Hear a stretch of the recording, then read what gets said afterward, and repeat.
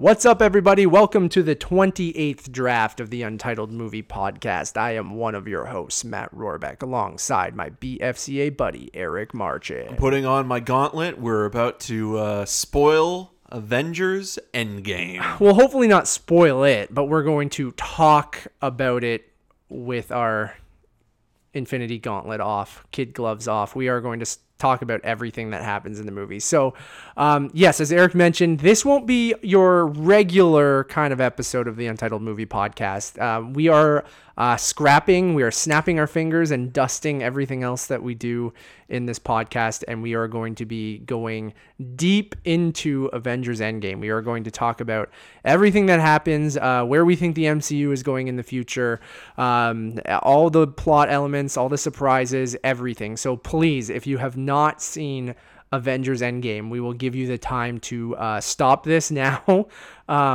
Please go see it before you listen to this. We tried to give everyone the weekend to go see it. So I hope at this point you had a chance to see it. If not, no worries. We'll be here.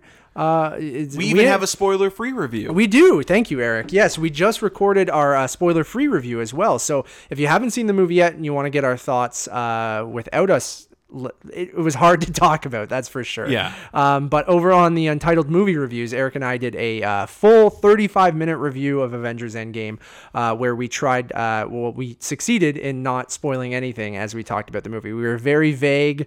It was very high level. We had to kind of keep going, maybe we'll just say, hey, I liked it or I didn't like it. But we had 35 minutes to say whether we liked it or not. Off the top, I think we both really enjoyed the movie. As a Marvel fanboy, it was everything that I ever wanted. Eric being more on the you enjoy the MCU, but you're not a diehard like I am. Yeah. But you enjoyed it as well. So, please, I'm vamping a little bit, so I give you time to kind of step away. But if you guys didn't know, this is the Untitled Movie Podcast. Each and every week, Eric and I get together and chat about movies and what's been going on in our lives and what's going on in Hollywood. If you guys like this, like I mentioned, we have another podcast called the Untitled Movie Reviews, where we review movies like Avengers Endgame and Teen Spirit and other things that are out right now. It's been a little slow lately leading up to this, but I think everything... And it'll be a little bit slow until Detective Pikachu, because it seems like everything is trying, like other studios are trying to avoid having anything of budgeted value, meaning, big studio movies compete against this film, because it is a juggernaut. Oh, it is, and it will be making money for quite a while. I'm curious. Probably the whole summer. I'm curious to see how Detective Pikachu will stack up against it. But I'm sure Pikachu will still do really, really well. But oh baby! All right, so final warning to everyone: this is not your regular episode of the Untitled Movie Podcast. We are only going to be talking about Avengers Endgame. It's not a review. And more the MCU in general. More so of a discussion of the film, of what happened and where we see it going in the future. And so please, I am going to give you 5 more seconds, and then we are going to talk about Avengers. And that's what this entire episode is going to be about. So 5, 4, 3, 2... We are in spoiler mode, baby. Eric, I don't know where you want to start. Like, do we want to go right to the craziest shit that happens in the last act? I don't even know how to start this whole thing. I know where to start. Okay. Han Solo dies. I mean, the MCU's Han Solo dies. Man, Tony Stark. I mean, I'll start there, man. He didn't make it. No, I think that was one of the craziest. Oh, I'm so glad we get to talk about this in full spoilers now, because it was so hard before. And even on the streetcar home from the movie, we were trying to be cautious because we didn't want anyone eavesdropping and because there was even a kid wearing like a Marvel coat. Was he? Yeah, okay. I mean, he was really little. Yeah, but still. Man, Tony Stark, out of all of... It got dark for Stark. Yeah, I mean, I think... man, like incredibly emotional, and I think it was the right call if you were going to kill off any of the main Avengers. I mean, I guess they do it again with another character in a different way, though. Yeah, and we'll talk about that more. Well, in a second. Can talk about all of it, man. So basically, I think the biggest question going into this was who was going to die. Right. What were the Vegas odds? How you bring back the old guard, not the old guard, everyone who got dusted in the last movie. The old guard were the stars of this The original movie. lineup of the first Avengers film. Were the stars of this movie. And I think everyone going in, I mean, even in Infinity War, we were like, oh, Cap or Tony has to probably get it, right? Like, we want the biggest emotional and they kind payoff. of both do, but They in a both very do. different ways. Yeah, I mean, my thoughts on that, like, I thought the Tony thing was perfect, and you could see them leading up to it, everything with that Doctor Strange talked to him in the last movie and everything leading into this, having Tony having to survive Infinity War to lead to the moment in this where Iron Man and Tony Stark puts on the Infinity Gauntlet, and he does it. He snaps. Yeah. Well, we should also say that the reason, like, him putting on the Infinity Gauntlet, is another thing because not many people, human specifically, can wield that power because of the radiation, the gamma radiation that's coming just off the pure of that energy thing. in it. Right? I mean, even Mark Ruffalo's Hulk has a hard to do the time initial and is snap, horribly scarred. So he does the initial snap, which brings everyone back, Yeah. and then Tony in the fight with Thanos has to do it to kill Thanos and his army, yeah. right? And I think that was, and even seeing the Tony build the gauntlet out of the Iron Man suit and stuff was so perfect. And I think it all started with him, so it kind of had to end with him. Right. And I think that's just, it was a beautiful and sad moment, and I knew it was coming, but it still hit me. And with everything at the afterwards of, like, I mean, the moment with Peter again, and it was just crushed me, and then the moment with Pepper, and then the funeral scene, and him with the and Rhodey as well, and Rhodey, and sending off proof that Tony Stark has a heart on the on flower. A reef. Yeah, it was just heart-wrenching, dude. And like, yeah,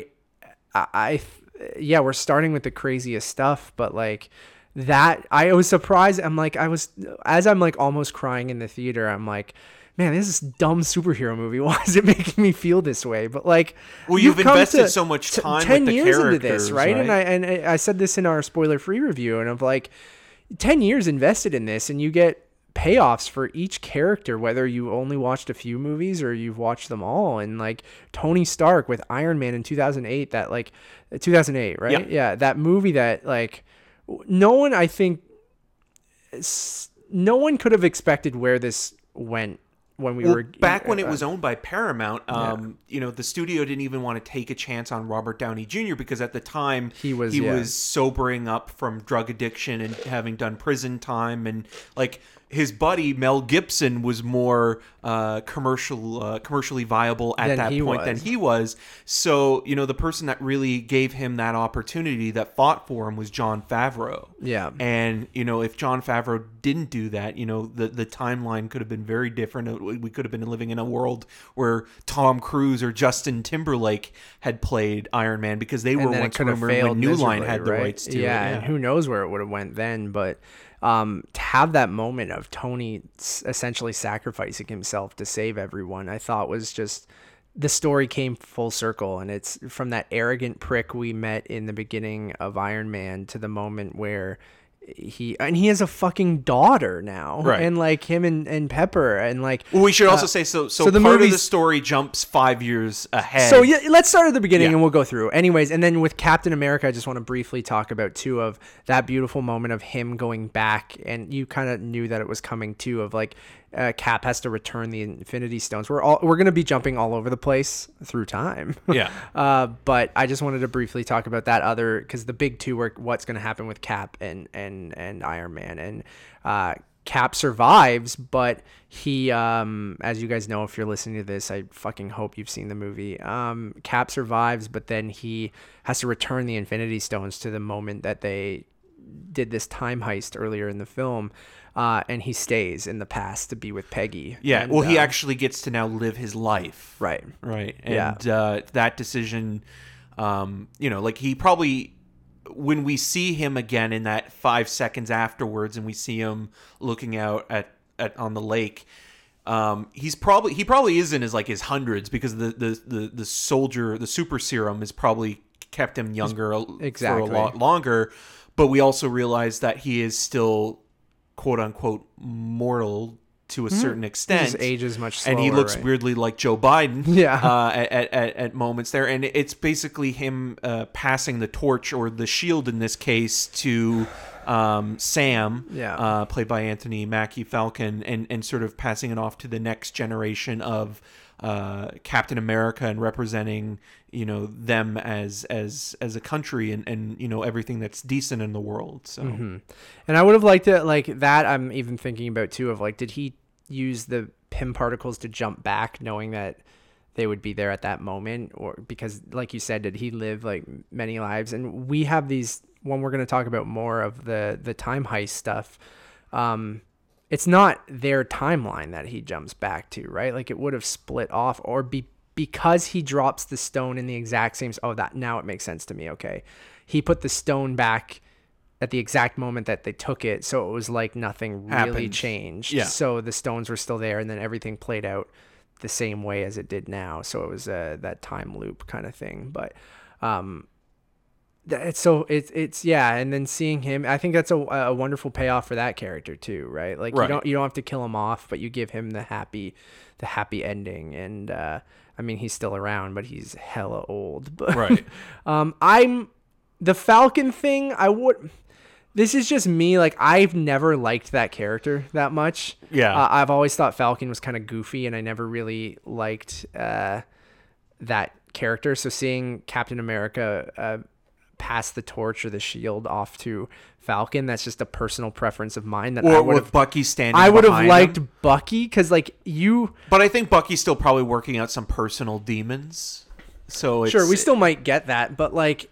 We're getting that show though, aren't we? So I'm assuming that was another thing that I think will now be called Captain America and the Winter Soldier, right? It won't be the Winter Soldier and Falcon or whatever it's called. Like that title will probably actually be called Captain America and the Winter Soldier. Well, there's another title that might change as well, or might have a different context from what we're thinking it's about, which is WandaVision. Yeah, because Vision is hella dead still too. Yeah, I know. So I'm curious of where they'll go there. So I mean, we're talking about all where things left it, but like let's go through the movie. So yeah, it opens right after the events of Infinity War. Only a few days afterwards. Well, really during the ending of Infinity War, because the movie opens on Hawkeye and his family, right? And like a heart-wrenching. That's kind of like the prologue, though, of the movie, right? And, and we're that's thing you see before the Marvel Studios. The logo. One character that we were still unsure of his sort of like what he was up to. We had heard that he was under house arrest. We see the ankle bracelet. We see him sort of teaching his daughter archery, and they're about to have hot dogs for lunch. And then after the snap, they're gone. Yeah. Now, I've got a question for you. Yeah. Do you think he still had a hot dog afterwards? That's dark, man. I don't know. I mean, hey, you could be hungry. Well, you have to eat, so I don't know. Put some mayo on that bad boy. Who puts mayo on their hot dog? There are some people I think that weird. do. It is weird, but so it opens on Hawkeye. His family gets dusted, which I think we expected. Yeah. Which sets him off, like his arc to turn into a Ronin, basically, which I think is awesome. Yeah, and have a sleeve of tattoos on his arm, and he's killing Mexican cartel and Japanese Yakuza members.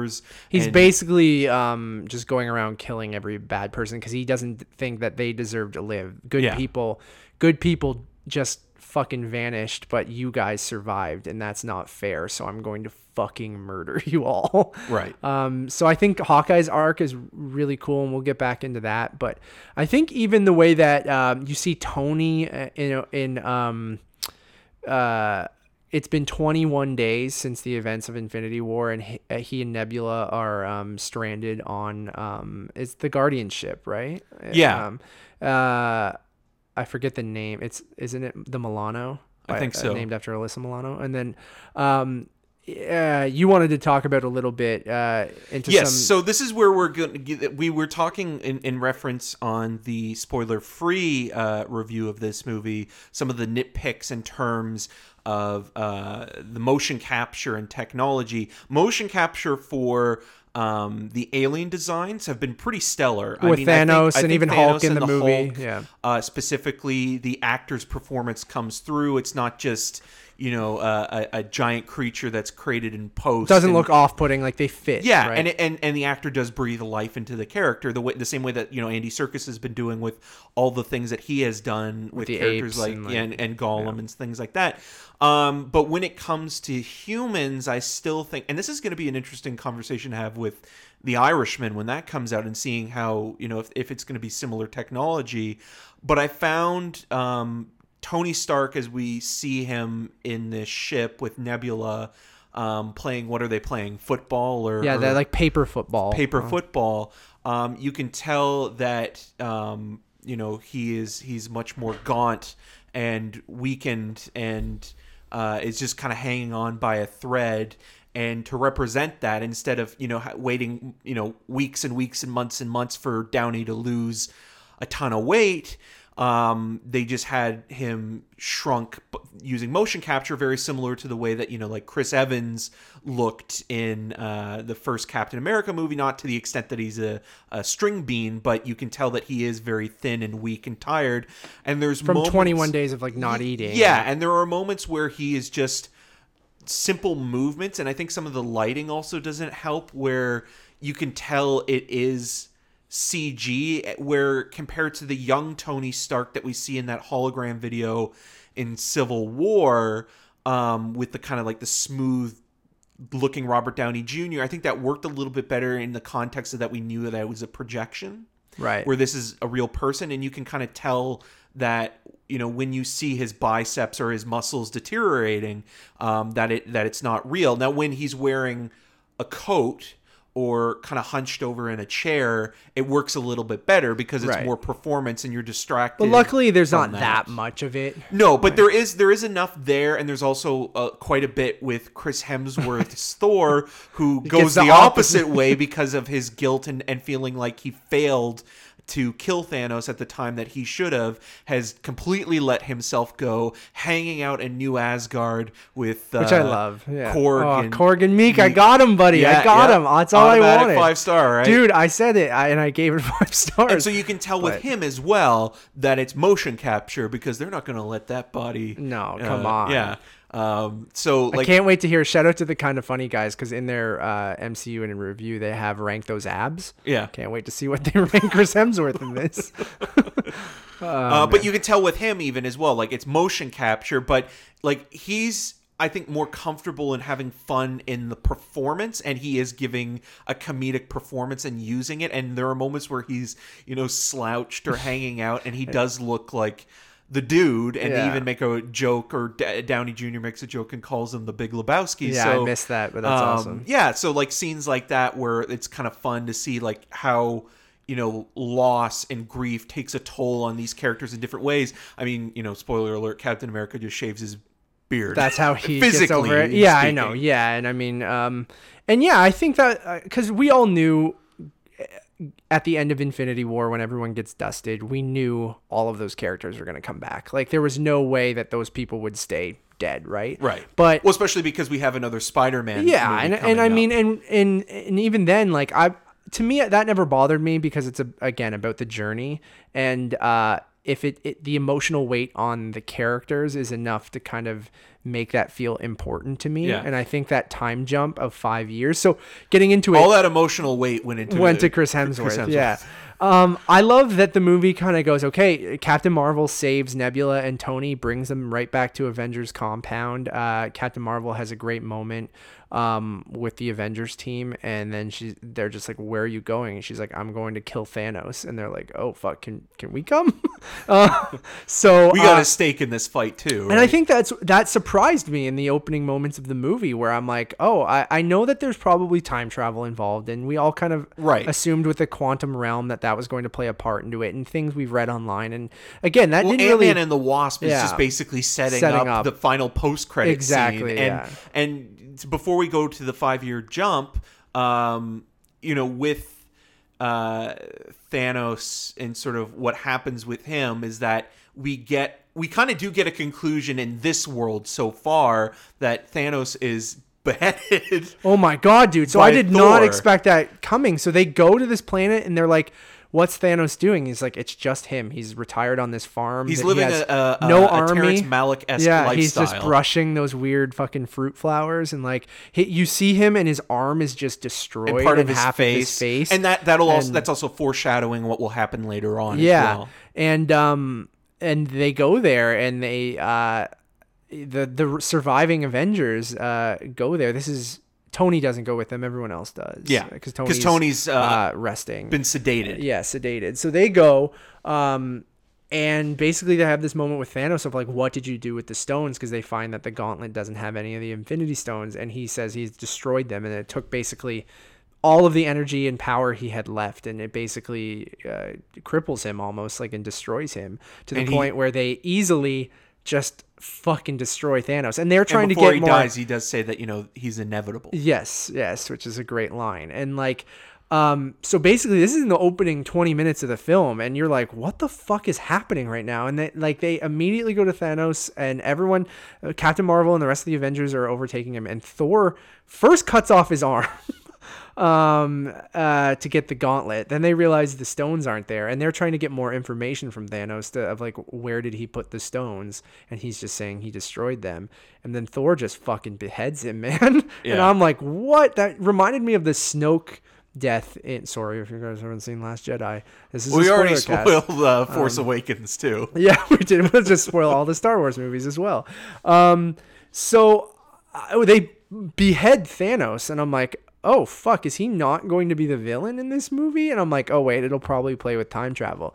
But it does it in a way that I think a lot of people were expecting one of the stones to play a part in the time travel, where it doesn't, and that's where the quantum realm comes into play. And then this whole time heist, right? Yeah. So the movie jumps ahead 5 years.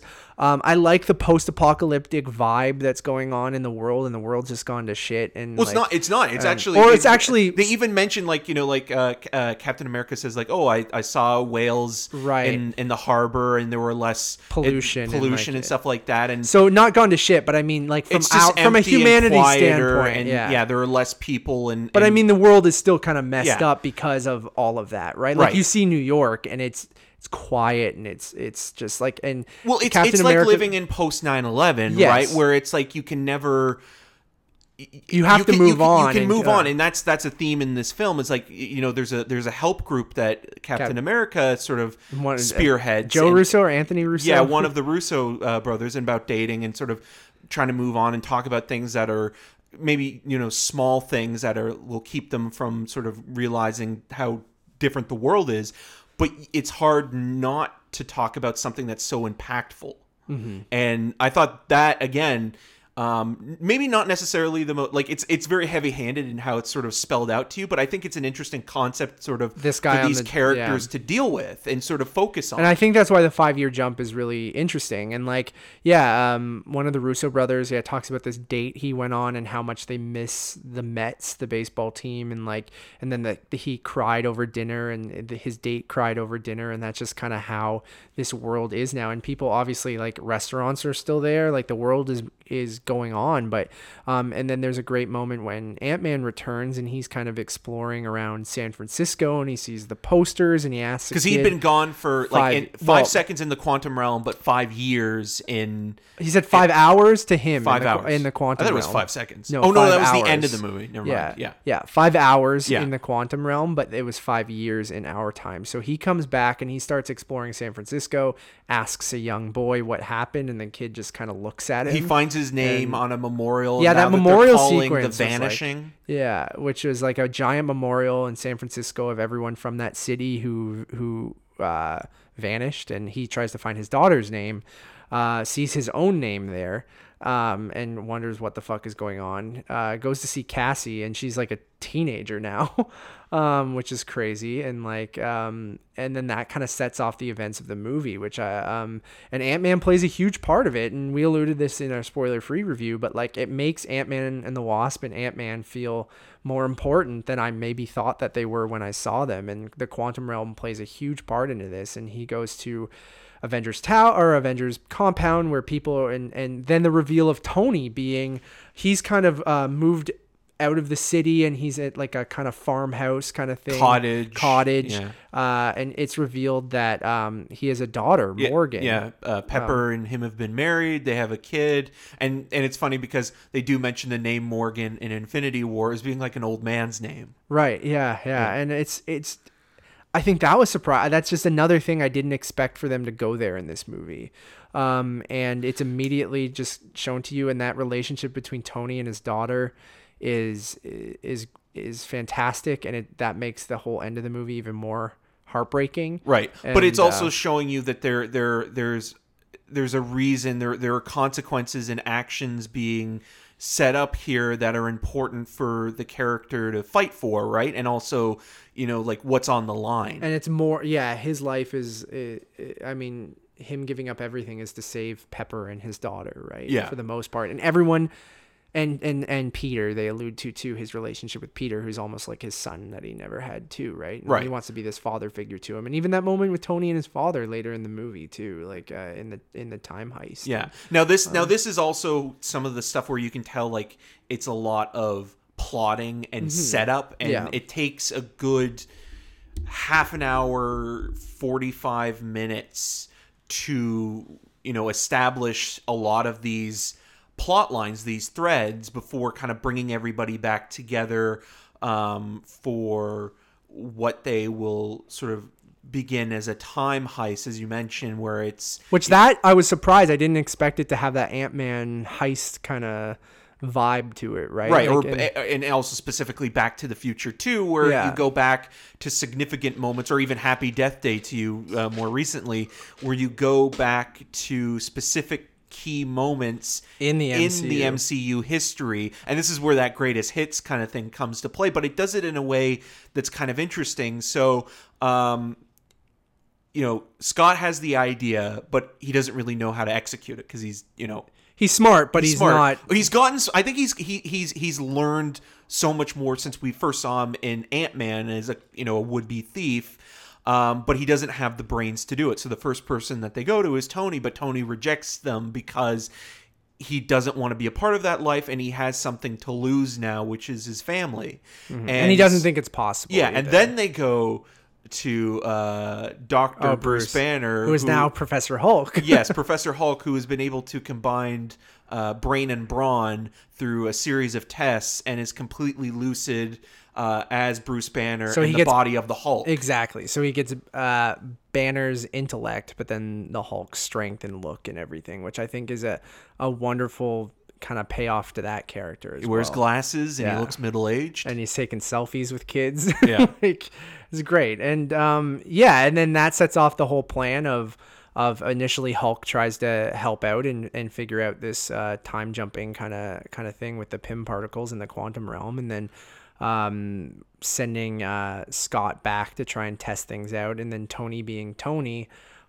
he can't let it go, and he has to figure it out, which he does, and he does it quite quickly, but he's still kind of grappling with the fact that, like, if he does this, it could, rewrite history and change the life that he has now that he wants. But then they do a good job of explaining that's not quite how it works. Right. And they make a lot of jokes about time travel movies. And they say how they're all full of bullshit. Yeah, and of course this movie is also full of bullshit in their time travel rules. But it's I think they do a good job though at that, not breaking because I think when you involve time travel, you can easily kind of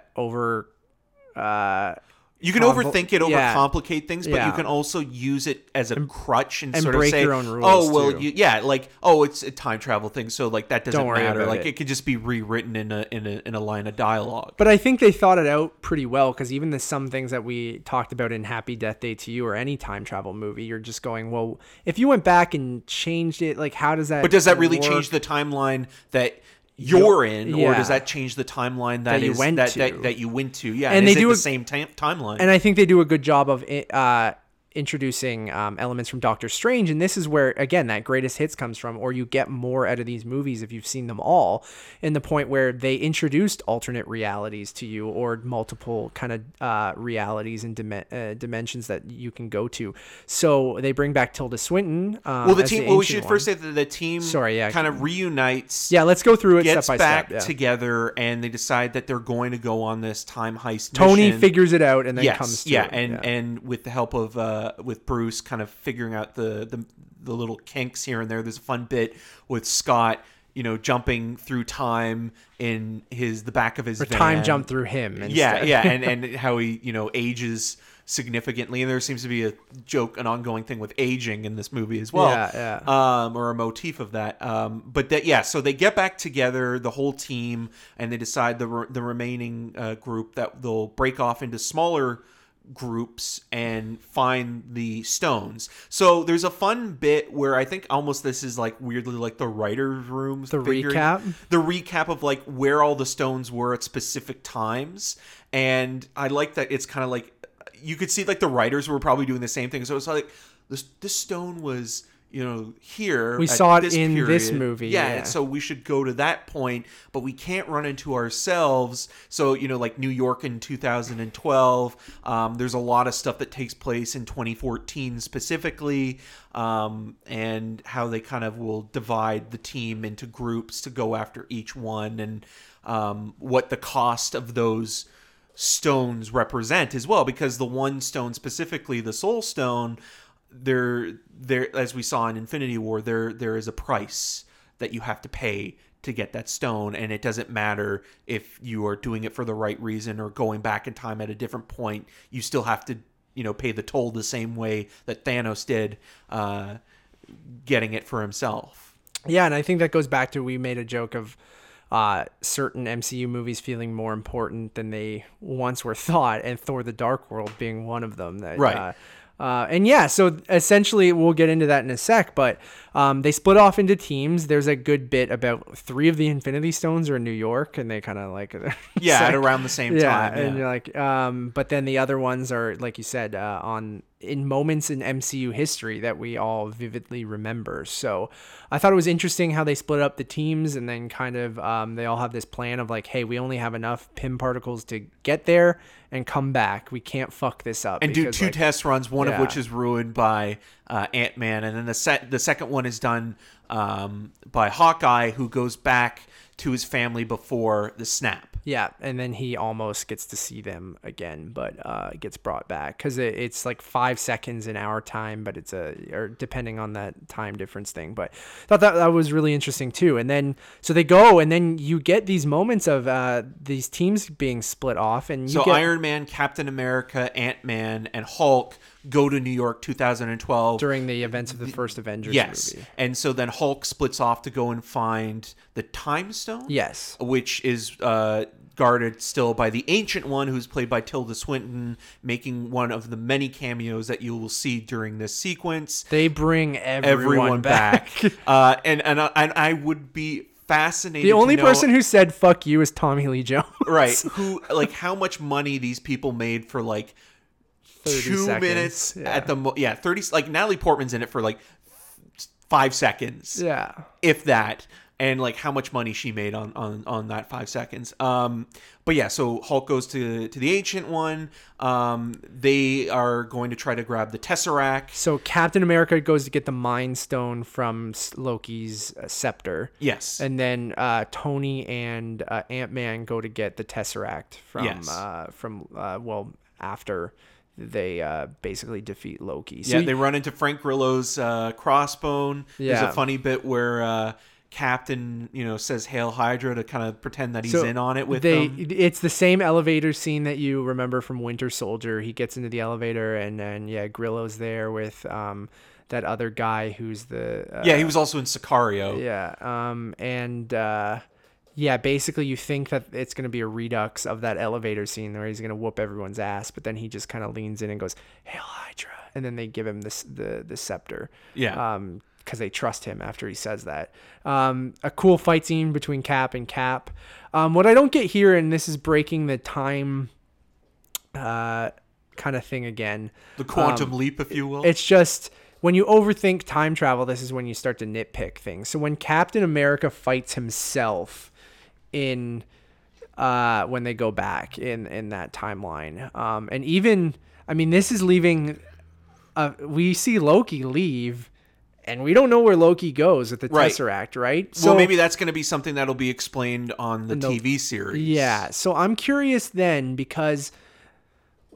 And then with the reveal at Cap at the end there, too, is just like, okay, well, if he went back and placed the stones back exactly where they were, that means nothing should have changed in our timeline, and this is exactly how it played out, so it doesn't affect anything in the present day. Right. But if you go in and change anything, it kind of... the Ancient One explains that it breaks off, right? And you create a split reality. Essentially, you're creating a new timeline. And it's just kind of briefly talked about with Hulk. And he goes, well, listen, don't worry about it. We'll put them back exactly where they came from. And she finally gives in after he says, like, Doctor Strange is the one who gave the time stone away. Yeah. But I still think it creates split realities, right? Because Cap fighting Cap, he would have remembered that even if they went back and placed the stone back in that same timeline or even weirdly point. Nebula killing herself in 20 well that she wouldn't remember version? Because wouldn't she disappear because she would no longer exist? Yeah, but you created a split reality that way, right? But so, I also feel that this is going to be setting up something down the line too, that we might see in Doctor Strange 2 or something like that. Yeah, like right? It's opened another door. Yeah, because Doctor Strange is the one that plays within those multiple reality kind of things, and maybe the Eternals will too. Yeah, it's curious because I do really think that you're creating this weird split, and that goes back to the we only care about our own timeline. We don't care if we fuck yours up, right? But they do say that we'll try to make it. We'll do our best to make sure that and then you're on your own back together. Yeah, and then you're on your own. So. I thought that was interesting, but yeah, seeing the events of the first Avengers movie, but from different angles and kind of like scenes that we didn't see because those were just kind of skipped over in the first movie, but then we see them kind of messing around, and the whole time heist idea I think is really kind of cool and novel, and Tony and Ant-Man fuck up, and Loki. Robert Redford's in the scene too. Yeah, Robert Redford's there. They literally bring back everyone, and they kind of Loki bails out and then they fuck up. So then Cap and Tony decide the only way that we can make sure that this works is to go to 1970 to get more pin particles as well, and the Tesseract at that point, which is being held under safeguard with S.H.I.E.L.D., which is still Hydra. Yeah. So then that's where that one is. Hulk gets the time stone when he eventually tells the Ancient One that Doctor Strange gave it away. So he saw the 14 billion, whatever timelines, and only one way to go. And then we get Thor going to the events of Thor the Dark World with Rocket. Thor and his Thick Thor. Yeah, Thick Daddy Thor goes over to Thor the Dark World, which we kept laughing of going, man, Thor the Dark World, not probably the worst MCU movie, but we're going back, baby. Yep. And Anthony Hopkins is the other guy that they probably couldn't get back, right? Yeah. Well, they got Rene Russo and again Natalie Portman for 5 seconds. Right. But it's just interesting that Tommy Lee Jones and Anthony Hopkins are two of the only people that were probably man, we're good. Yeah. Because I'm assuming they would have had them if they.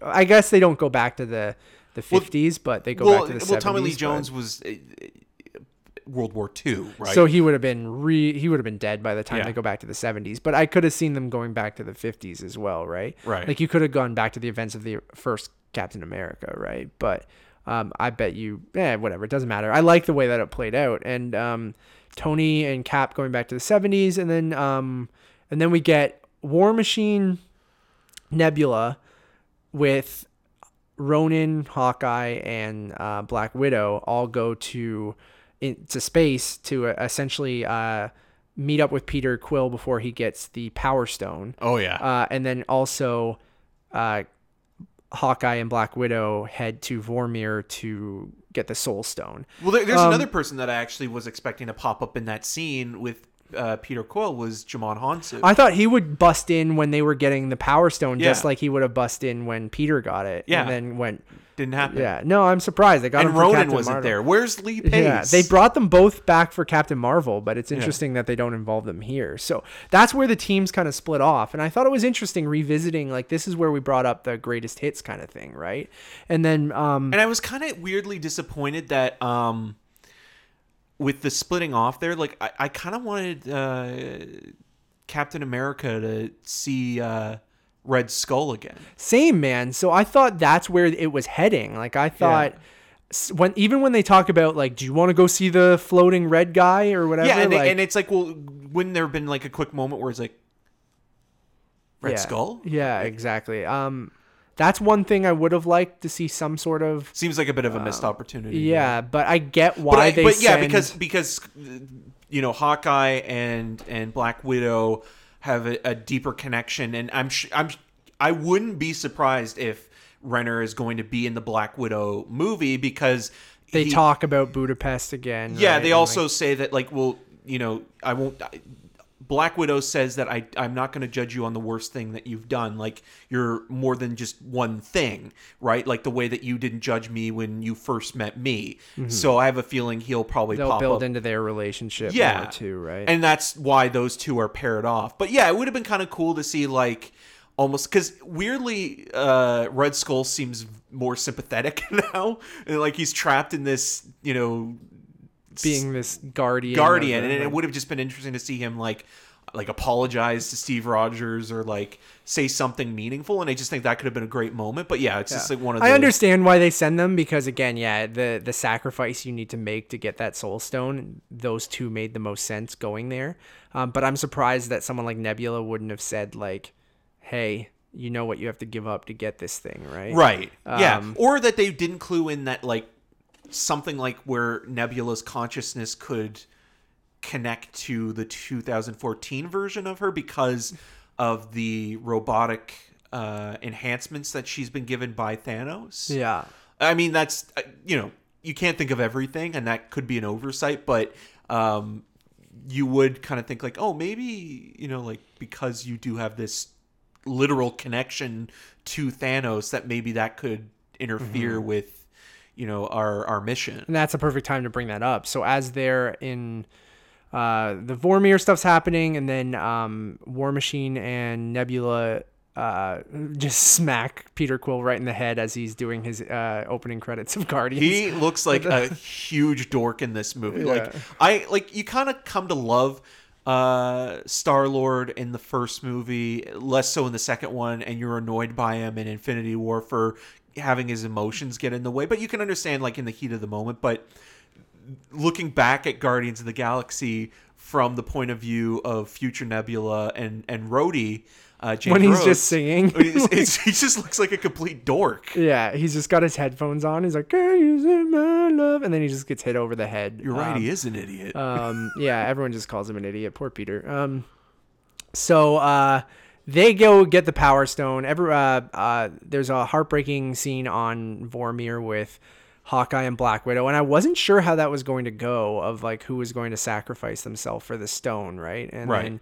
And it plays out very similar, like in terms of like the not the structure of it, but we saw it already with Infinity War with Thanos and Gamora, so it's inevitable that, you know, this is what's going to happen. One of these characters but you're just not sure. I like how they handled it in the sense of they kept going back and forth, and you're like, oh, Hawkeye's gonna die, oh no, Black Widow's gonna die. Imagine if both of them fall off. Yeah, that would not be cool. But inevitably Black Widow is the one who gets the edge on Hawkeye and is like, you need to see your family, you need to be here for them, and this is my destiny, essentially, right? Like, I've done some bad things too, but everything's been leading to this, and whatever it takes. And you right? can't once you get the stone, you can't rewrite the death of the person that sacrifices themselves because it's a soul for a soul, right? Yeah. And that's interesting as well because there's a Black Widow movie going into production this June. So from the information that we got in this movie, it's going to be a prequel. That, or it's one of those timeline things, right? Right. Like if they split off after the events of any of the other movies and created a separate timeline, but then do we not care about that Black Widow as much as we care about our Black Widow, right? Even though it is our Black Widow up to that moment, but then the timeline splits off, or is it just a prequel, right? I'm assuming they'll just go the prequel route to make it our Black Widow. But then you see that with Gamora later in the film too. They get around her death because yes, her death is permanent, much like Vision's or much like Black Widow's, but because of the time travel element. Well, because also Thanos becomes aware of it and he travels through time as well. So you alluded to them hacking into Nebula's kind of system to see both versions of her, right? So Thanos figures out what the Avengers are doing when they're doing this time heist, and he sees that they're getting all the Infinity Stones, and this is Thanos in 2014, about the time of the beginning of Guardians of the Galaxy and after the events of the first Avengers movie. So he's already set his plan into motion, but now he sees that they've collected all 5 stones, and past Nebula, who still wants to impress Thanos, basically becomes another villain in this film. She's both a hero and a villain. Her future self, her present self, and her past self goes back, and I'm even losing myself. Right. But he goes back and goes, well, I'll just let them collect all of the stones, and I will... I'll just wait. I'll wait, and I'll get Nebula to... I'll travel in time just to go meet them and then get all the stones. Like, he already knows he's died, right, in the future, and he says this is his destiny, and it's inevitable, and it's just a different way of him going about getting the stones. So... basically, he wants to get them so he to stop the Avengers from bringing everyone back. But anyways, so where did we leave off? Like Tony and Cap go to the 1970s and they break into that New Jersey army base, and Tony goes down to get the... And that's where we also get the Stan Lee cameo because Right. they're setting up like, the beatnik hippie era and sort of like the grooviness and I almost wish that wasn't in the film. Right. I feel like it's almost like it's made to set up the joke for his goatee. Yeah. I just I feel like they already had a perfect send-off for him, and right. But they still had the footage. Yeah, right? so they got it. I understand. This is probably the last one, unless he's in Far From Home. But, right. Which we should also say, Far From Home is still Phase 3. Yes, you were right. I was wrong. We talked about that on a previous episode. Yeah. Always trust Eric. So we have a nice moment here where Tony gets the Tesseract and Cap goes to get... what does Cap go to get? He gets one of the stones too? Yeah, God, this is the one thing I can't remember. Because he does the pin particles. Pin particles. Because so he goes then we to see a Peggy, motion capture Hank Pym, played by Michael Douglas. With a nice hairdo. Get called away, distracted because there's a pretend box waiting for him. Yeah. So he gets the pin particles so they can do more time traveling. Right, because they would be there at the same moment. And then Tony knows that his father will be there too because he knows that they work together. Right, but he just kind of by accidentally stumbles into him. it. And this is the kind of thing that I'm not the biggest fan of, and how some of this is done, because this is where it also reminds me of television a little bit, where it's like, today our guest star is John this person. Slattery. Yeah, and it feels like this is, we said fan service or pandering and what have you. I just like the moment between him and his dad. I don't mind the moment. I just don't like how it's played as serendipitous in a weird way. It's just like, oh, it just happened. Like, it's like you could tell, well, like, no, it's a writer saying, oh, this is the perfect time to have this moment between these two characters. And I feel like all that was missing from scenes like those is like an audience participation track. Well, because you want them to cheer. It's like, yeah, woo. Well, and you'll get that in the theater. Yeah, right? exactly. It's like, and you'll get that once you see it with an audience, because like our critics crowd, or critics and friends crowd, was pretty animated for a critic screening. Yes, there were for a a lot 9 a.m. screening. Yeah. But again, I can't wait to see it opening night and see how people react to that stuff. And I'm okay with it. Like, again, I totally get that. And there's so many cameos that, yes, I agree with you that it is a little like, woo, this person just walked in kind of thing. And it, like basically everyone shows up for this. So I like the moment between Tony and his dad, and they never really got to have that, right? Because, so I don't know, that it was a really nice moment for me seeing them have that conversation, and then Cap and Tony getting the stone and the Pym particles.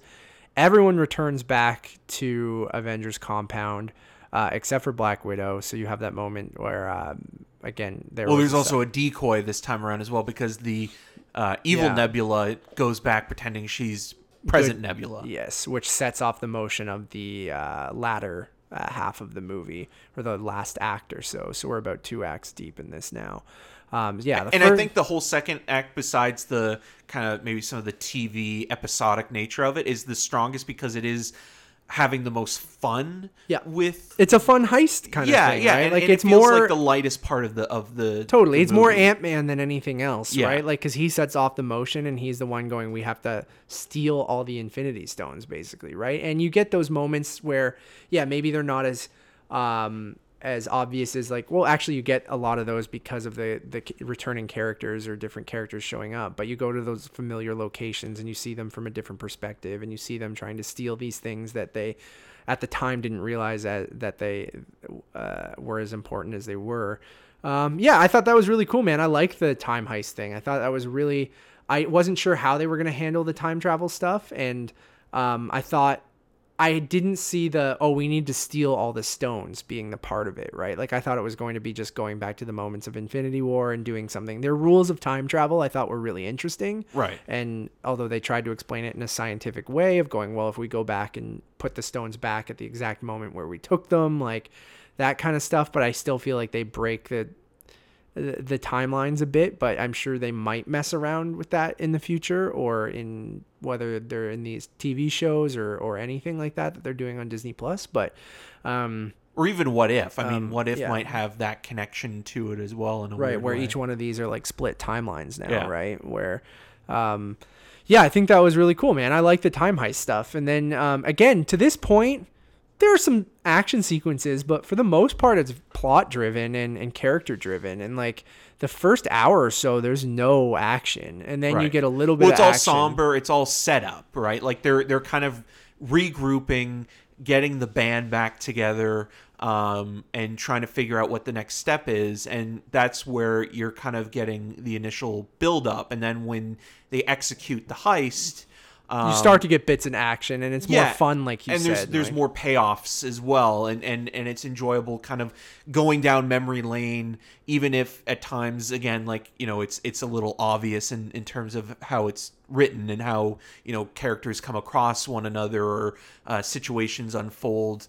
I think one of the most touching ones is between Thor and his mother, again, played by Rene Russo, because Rocket makes this good point that she's already dead. You can't save her, even though he wants to intervene with the elves, again from Thor: The Dark World, killing her. So he actually gets closure of his own with his mom, the same way that Tony gets closure with his father. Which I thought was really nice. And I do want to jump back to New Asgard, because we did see Valkyrie, and you brought up Korg and Meek, and I went crazy. I marked out for them. It was they're playing Fortnite, just chilling in Thor's kind of hut, which apparently smells really bad. And then they're eating pizza and stuff like that. It was really it was just nice to kind of see. I really wanted Korg and Meek in this movie, and I'm glad to see them survive, and seeing Valkyrie, which and then I thought that's all we were going to get from them, but we'll get more about that later. So man, so we get back to Avengers compound. They've gotten all of the Infinity Stones. They've succeeded, other than Black Widow. We get a moment with Hulk being angry, and even Thor, and everyone kind of still being on edge about everything. And then Tony and Hulk essentially build a gauntlet out of basically the Iron Man tech, and then they decide of what's going to happen. And then you get the Nebula tease that it's evil Nebula, and you see her bring essentially this is when Thanos comes back, right? Yeah. Thanos and Gamora, and And his Thanos' army ship and his army all kind of travel back or forward in time to, I guess this would be 2024. Yeah. Is it 5 years after 2018 or something, or 2023 or something like that? And then you get Hulk being the one that they were trying to decide who would wear the gauntlet and do the snap to bring everyone back. And I was surprised at how that moment wasn't like the big gigantic that we bringing everyone back. It was a big moment, and you saw that it succeeded after essentially Hulk is the one who says, listen, I'm the one who has to do this because gamma flows through me already. I'm the only one who can probably survive this. Right. He wears the gauntlet, does the snap, and it worked. We get the confirmation because Hawkeye's wife calls his cell phone to tell him about the curse of La Llorona. Is she in that? She's the lead, Linda Cardellini. Yeah. I didn't realize Linda Cardellini was the lead in that. So we get the confirmation that it worked, but then immediately after Hulk does the snap, Thanos fucking destroys the entire Avengers compound. Right. And you are thinking to yourself at that moment, well, why aren't the other Avengers now coming to their rescue? Because, right away. Yeah. They're back, right? But there's a reason for that. And again, I think it's more of a structure thing. And the other little nitpick story or character development or characterization that I'm kind of iffy on is Gamora's change of heart and helping the good Nebula that's being held prisoner on Thanos' ship, where she just kind of ultimately decides, hey, she already knows that, Thanos kills her in this universe or this timeline. But she still is kind of working with him, and then all of a sudden she, changes on to their team again. So sort of. For me, I see it as someone who was teetering on that anyway, because this is right before the beginning of Guardians of the Galaxy, right, where we do see her turn and start to see it from Peter and the rest of the Guardians side, and seeing that Thanos is evil and that she needs to turn on him. And so I think she's already fighting with those emotions in her head, and then those are just confirmed when future Nebula kind of tells her what happens. Yeah. And it kind of confirms her kind of suspicions, and not even suspicions, but realizes that what she's doing is wrong and what Thanos is doing is wrong, and that she needs to get away from this and help the good guys. So for me, I feel like that's sort of earned, and it is an interesting way of bringing her back because she does survive at the end of the movie. She goes missing. Essentially, there's a moment between her and Peter later where Peter's like, oh my God, Gamora, but it's not the Gamora he knows, right? It's the Gamora from right before he met her. So she kind of smacks him and then kind of disappears, right? Right. And that'll probably, they'll probably play into Guardians 3. Right? Yeah. Yeah. Which is, I think, a smart way of bringing her back. But then having it is the one loophole that they were able to get around. Right. Because she actually travels back, right? Yeah. But that's interesting, right? Because then that's not the Gamora we know from Guardians. Like, that Gamora is dead that we know from Guardians 1 and 2, right? Like, this is a different version of her. It's the exact same one up until that point of time. Right. But I think that's very smart of where they leave that character and Peter and having to deal with that in probably Guardians 3. I think that's kind of interesting. So anyways, Thanos destroys the Avengers compound, just absolutely destroys it, much like when Tony's kind of house gets destroyed in Iron Man 3. It reminded me of that when the Mandarin destroys Tony's mansion. So it gets destroyed, and then everyone's kind of buried in this rubble, and then Thanos is, which reminds you a little bit of Spider-Man: Homecoming, when Peter is kind of trapped. Even by the Rocket's vulture. Screaming that he can't breathe and stuff. It's really intense, and I'm like, why do I care about this talking raccoon voiced by Bradley Cooper? Yeah, but I do. I'm like, save him. Iron Man calls him Build-A-Bear. Yeah, save him. So the team kind of gets split up again after the compound gets blown up.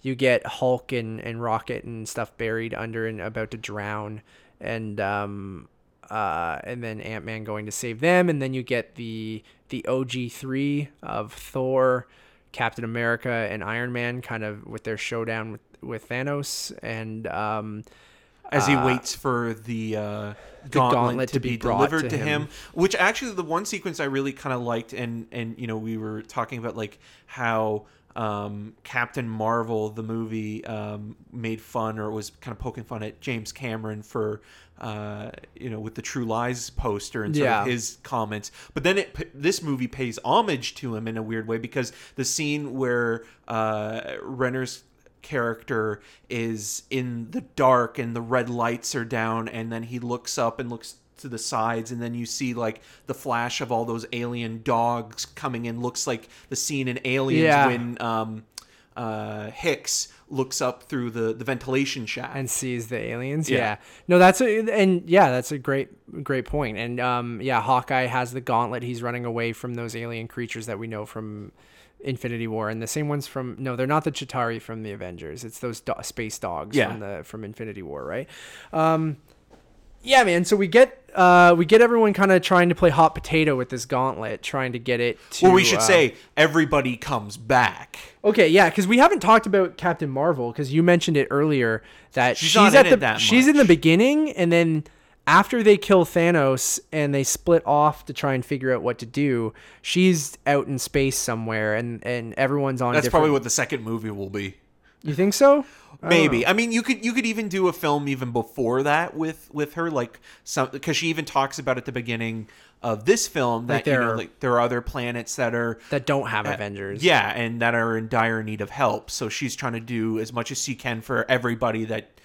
She can't be in 10 places at once. Yeah, so I'm assuming it'll be during that timeline. But yeah, so I think before that, though, we get the great moment of before the hot potato, before everything. And I mentioned the OG3 with Thor, Captain America, and Iron Man. Battling showdown with Thanos, Warrior Thanos. Yeah. So he has this cool double-edged kind of blade thing. And it's his Darth Maul moment. Yeah, it is. And they have this great fight scene where Thor... uses his power to braid his beard and kind of get into shape a little bit, and still portly though. And we forgot to say he takes Mjolnir with him when he goes back in time. Yeah. Like he takes it back, and he's as Paul Rudd calls it, Neil. Yeah. So he has Stormbreaker and Mjolnir, and he's kind of like dual wielding them, which is fucking awesome. Right. And then you got Tony and Cap, and there's this great fight scene with Thanos as they're all kind of taking him on, which is reminiscent of the first film on Titan with but now these OG3 all together, because we only saw them all separately taking him on in the first film. And I thought that was really awesome. And you see Thanos kind of get the best of all of them again, and kind of he destroys Cap's shield. And they're all getting their licks in, but then you get a great moment where it looks like Thor is about to be, or no, Tony's about to get taken out by Thanos, right? And then you get the lightning kind of, you see it coming, and then you hear Mjolnir, and then it's, or Thor's about to be taken out, right? Because then that's the payoff of like, and then Mjolnir kind of swoops in and smashes Thanos in the face, and you see Captain America grabbing Mjolnir, and then and then he goes, I knew it, and that's a callback to Age of Ultron. Yeah, right? Where he's the one who almost lifts it out of everyone, right? So I think there's that great moment, which fans will go crazy, and I'm sure if you guys are listening to this, you were at an opening night showing, our first weekend showing, where everyone probably went crazy for that moment.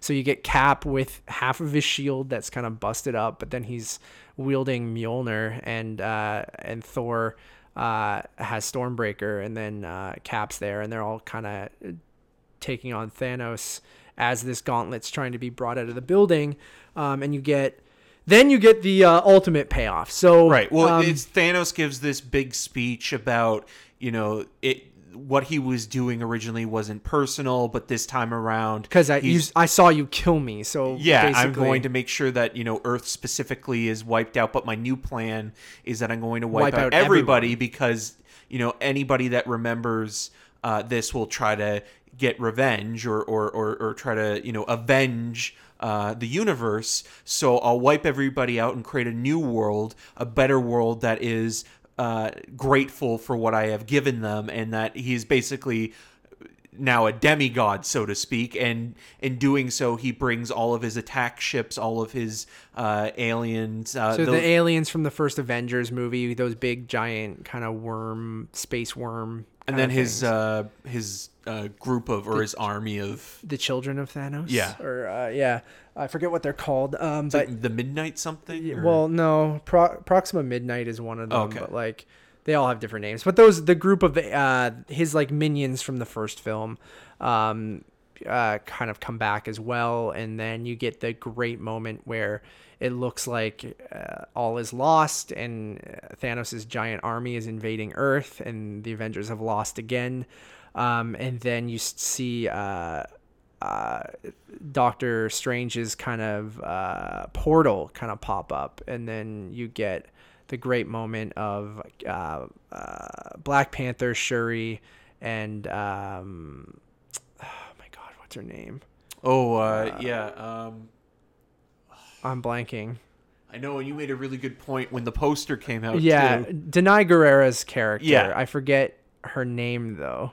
It's like, anyway, sorry, I'm blanking right now, but they walk out and then you just start seeing portals pop up everywhere, and then Ant-Man bursts out of the, or Giant Man at this point, bursts out of the rubble and brings out Hulk and Rocket and Hawkeye, and then you get portals popping up and you get that everybody great that moment. was dusted originally is back, and they're literally ready to every fight. character you have ever seen, every hero you have ever seen in the Marvel Cinematic Universe comes out of Doctor Strange portals, and you get this crazy war sequence that reminds me of the giant battles that you see in big war movies, like you mentioned Lord of the Rings when we were talking about it before the podcast. And then you finally, it's so satisfying, you get Captain America finally uttering the lines "Avengers Assemble," and then you get the great moment of these two armies charging at each other, and you get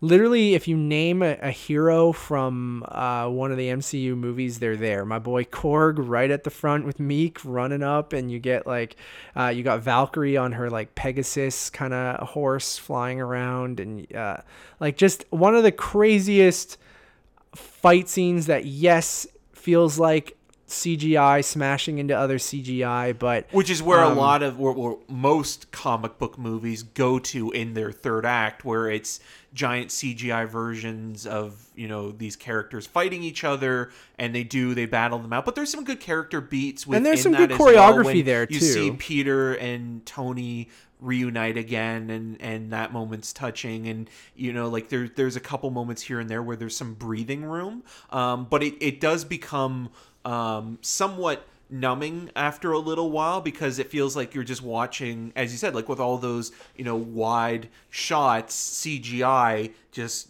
moving in to each other and smashing against each other. Yeah, and I think it's impressive and it looks good, and I actually think it was somewhat easy to follow, especially when you have a big red gauntlet with a bunch of colorful stones on it, being the kind of, like you said, hot potato that needs to be kind of taken through, and each of your favorite characters gets a moment to try and get it through. Right. And you get to see people interact with other people that they haven't yet. And although it is a clusterfuck because so much is going on, I think it was still somewhat easy to follow. And in this moment, they realize that the time machine that they created essentially has been destroyed, and that they need Scott Lang's van for his portable version to be found, which is somehow still kicking, still there, and they need to fix it. And essentially what they want to do is send the gauntlet back in time, or return the Infinity Stones back in time so Thanos can't get them.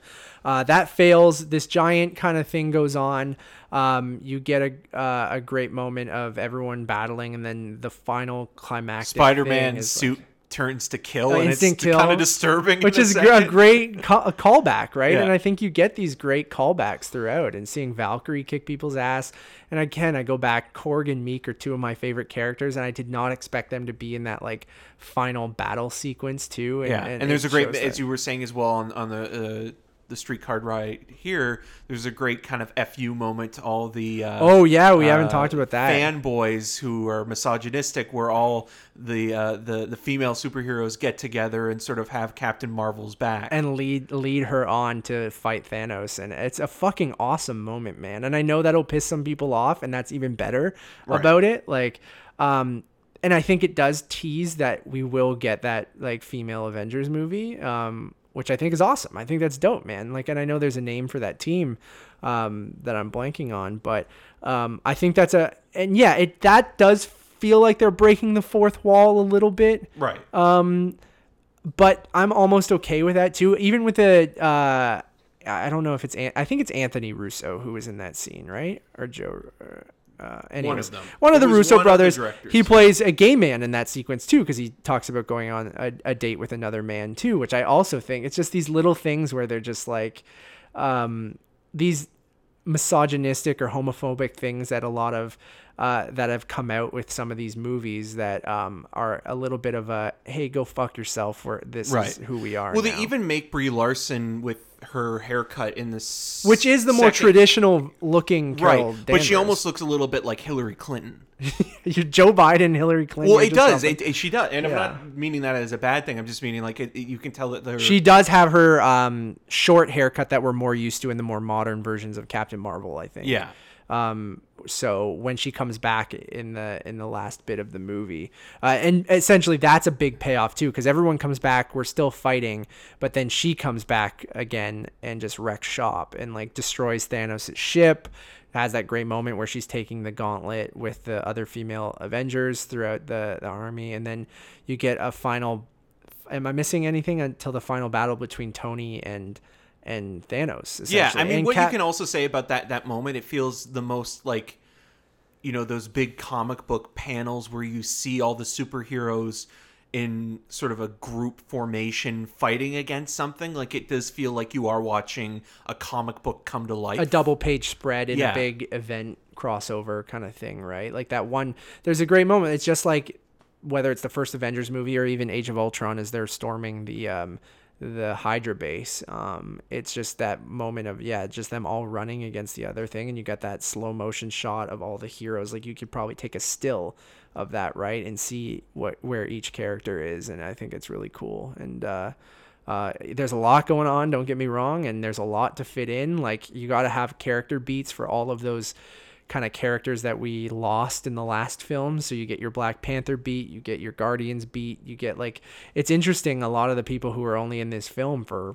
couple shots, really, right? Like, they get a couple moments, and that's really it, because and still have like a main title credit at the end. Well, yeah, basically anyone who wasn't credited in the poster or anything like that gets a credit at the end of the film, that were a surprise, because again, I'm dead, which Chadwick Boseman kept saying, and like things like that, where we all knew that they were coming back, but I felt like it was satisfying, and you needed that moment at the end with everyone united to defeat Thanos, and then it coming down to Tony, and he even alludes to Doctor Strange being like, is this the version you saw? You saw one time where we succeed, and he's like, if I told you it's not going to happen, alluding to like, if I tell you you're going to die, then you might try to stop that from happening, right? And then right before it happens, Doctor Strange kind of gives him the nod where Tony finally realizes what he needs to do, right? Yeah. And there's a great moment where it looks like Thanos gets the gauntlet again, now on the Iron Man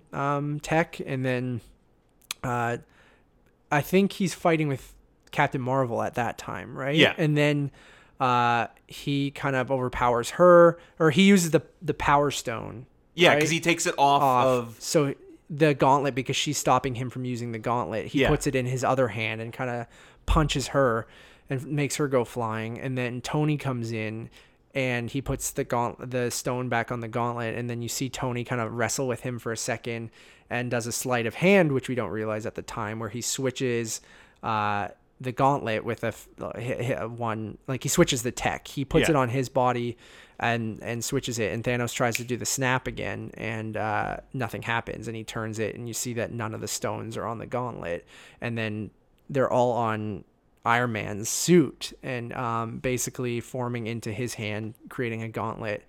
And Tony, he snaps, And essentially we get this crazy moment where, again, I think everything comes full circle, and I think it's a really great storytelling in the sense that he dusts, instead of everyone just randomly 50%, he just dusts all the, essentially not all the evil in the world, but just Thanos and his army. Yeah. Essentially, right? And they win.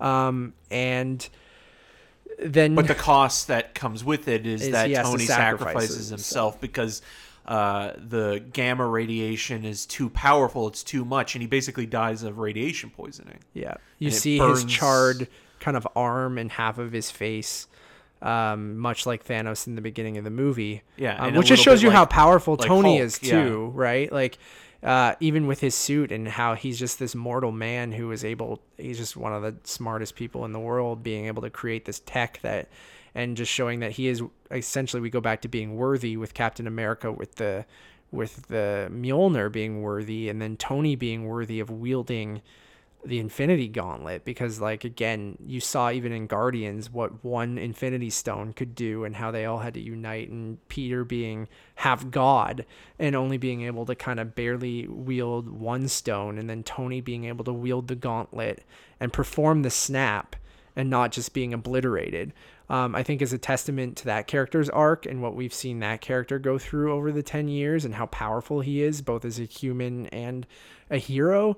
And I think that it's a super emotional moment of him realizing he succeeded. And you get that moment, which I alluded to at the very beginning of the spoiler cast, of being like that moment with Peter, which is, again, the mirror image of the moment on Titan from Infinity War, which was emotional in itself, even though you fucking know Spider-Man's coming back. Right. But Tom Holland's performance is so good that, and Robert Downey Jr.'s, that you like makes you emotional. And here's the opposite side of it, and you get this culmination of this character, and you're like, this is it. Like, they're killing him off here, and like he's the one who started it all, and he's the one who had to end it. And you always almost knew that this was how it was going to end up, but you weren't sure. Right. And then it happens, and you get the payoff of Peter and him, and then a great moment between him and, we didn't talk about Pepper Potts coming in as I forget what her version of Iron Man is called. Right. But we kind of saw a little bit of that with Iron Man 3. And that's what I mean. A good payoff for Iron Man 3 of, like, you saw her take out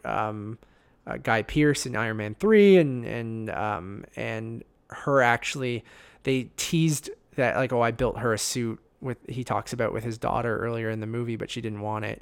But her coming in at the end too, being part of that final battle, I think is really, really awesome. And you get an amazing moment between her and Tony where she's like happy that he did it, and like, and understands that he had to do this.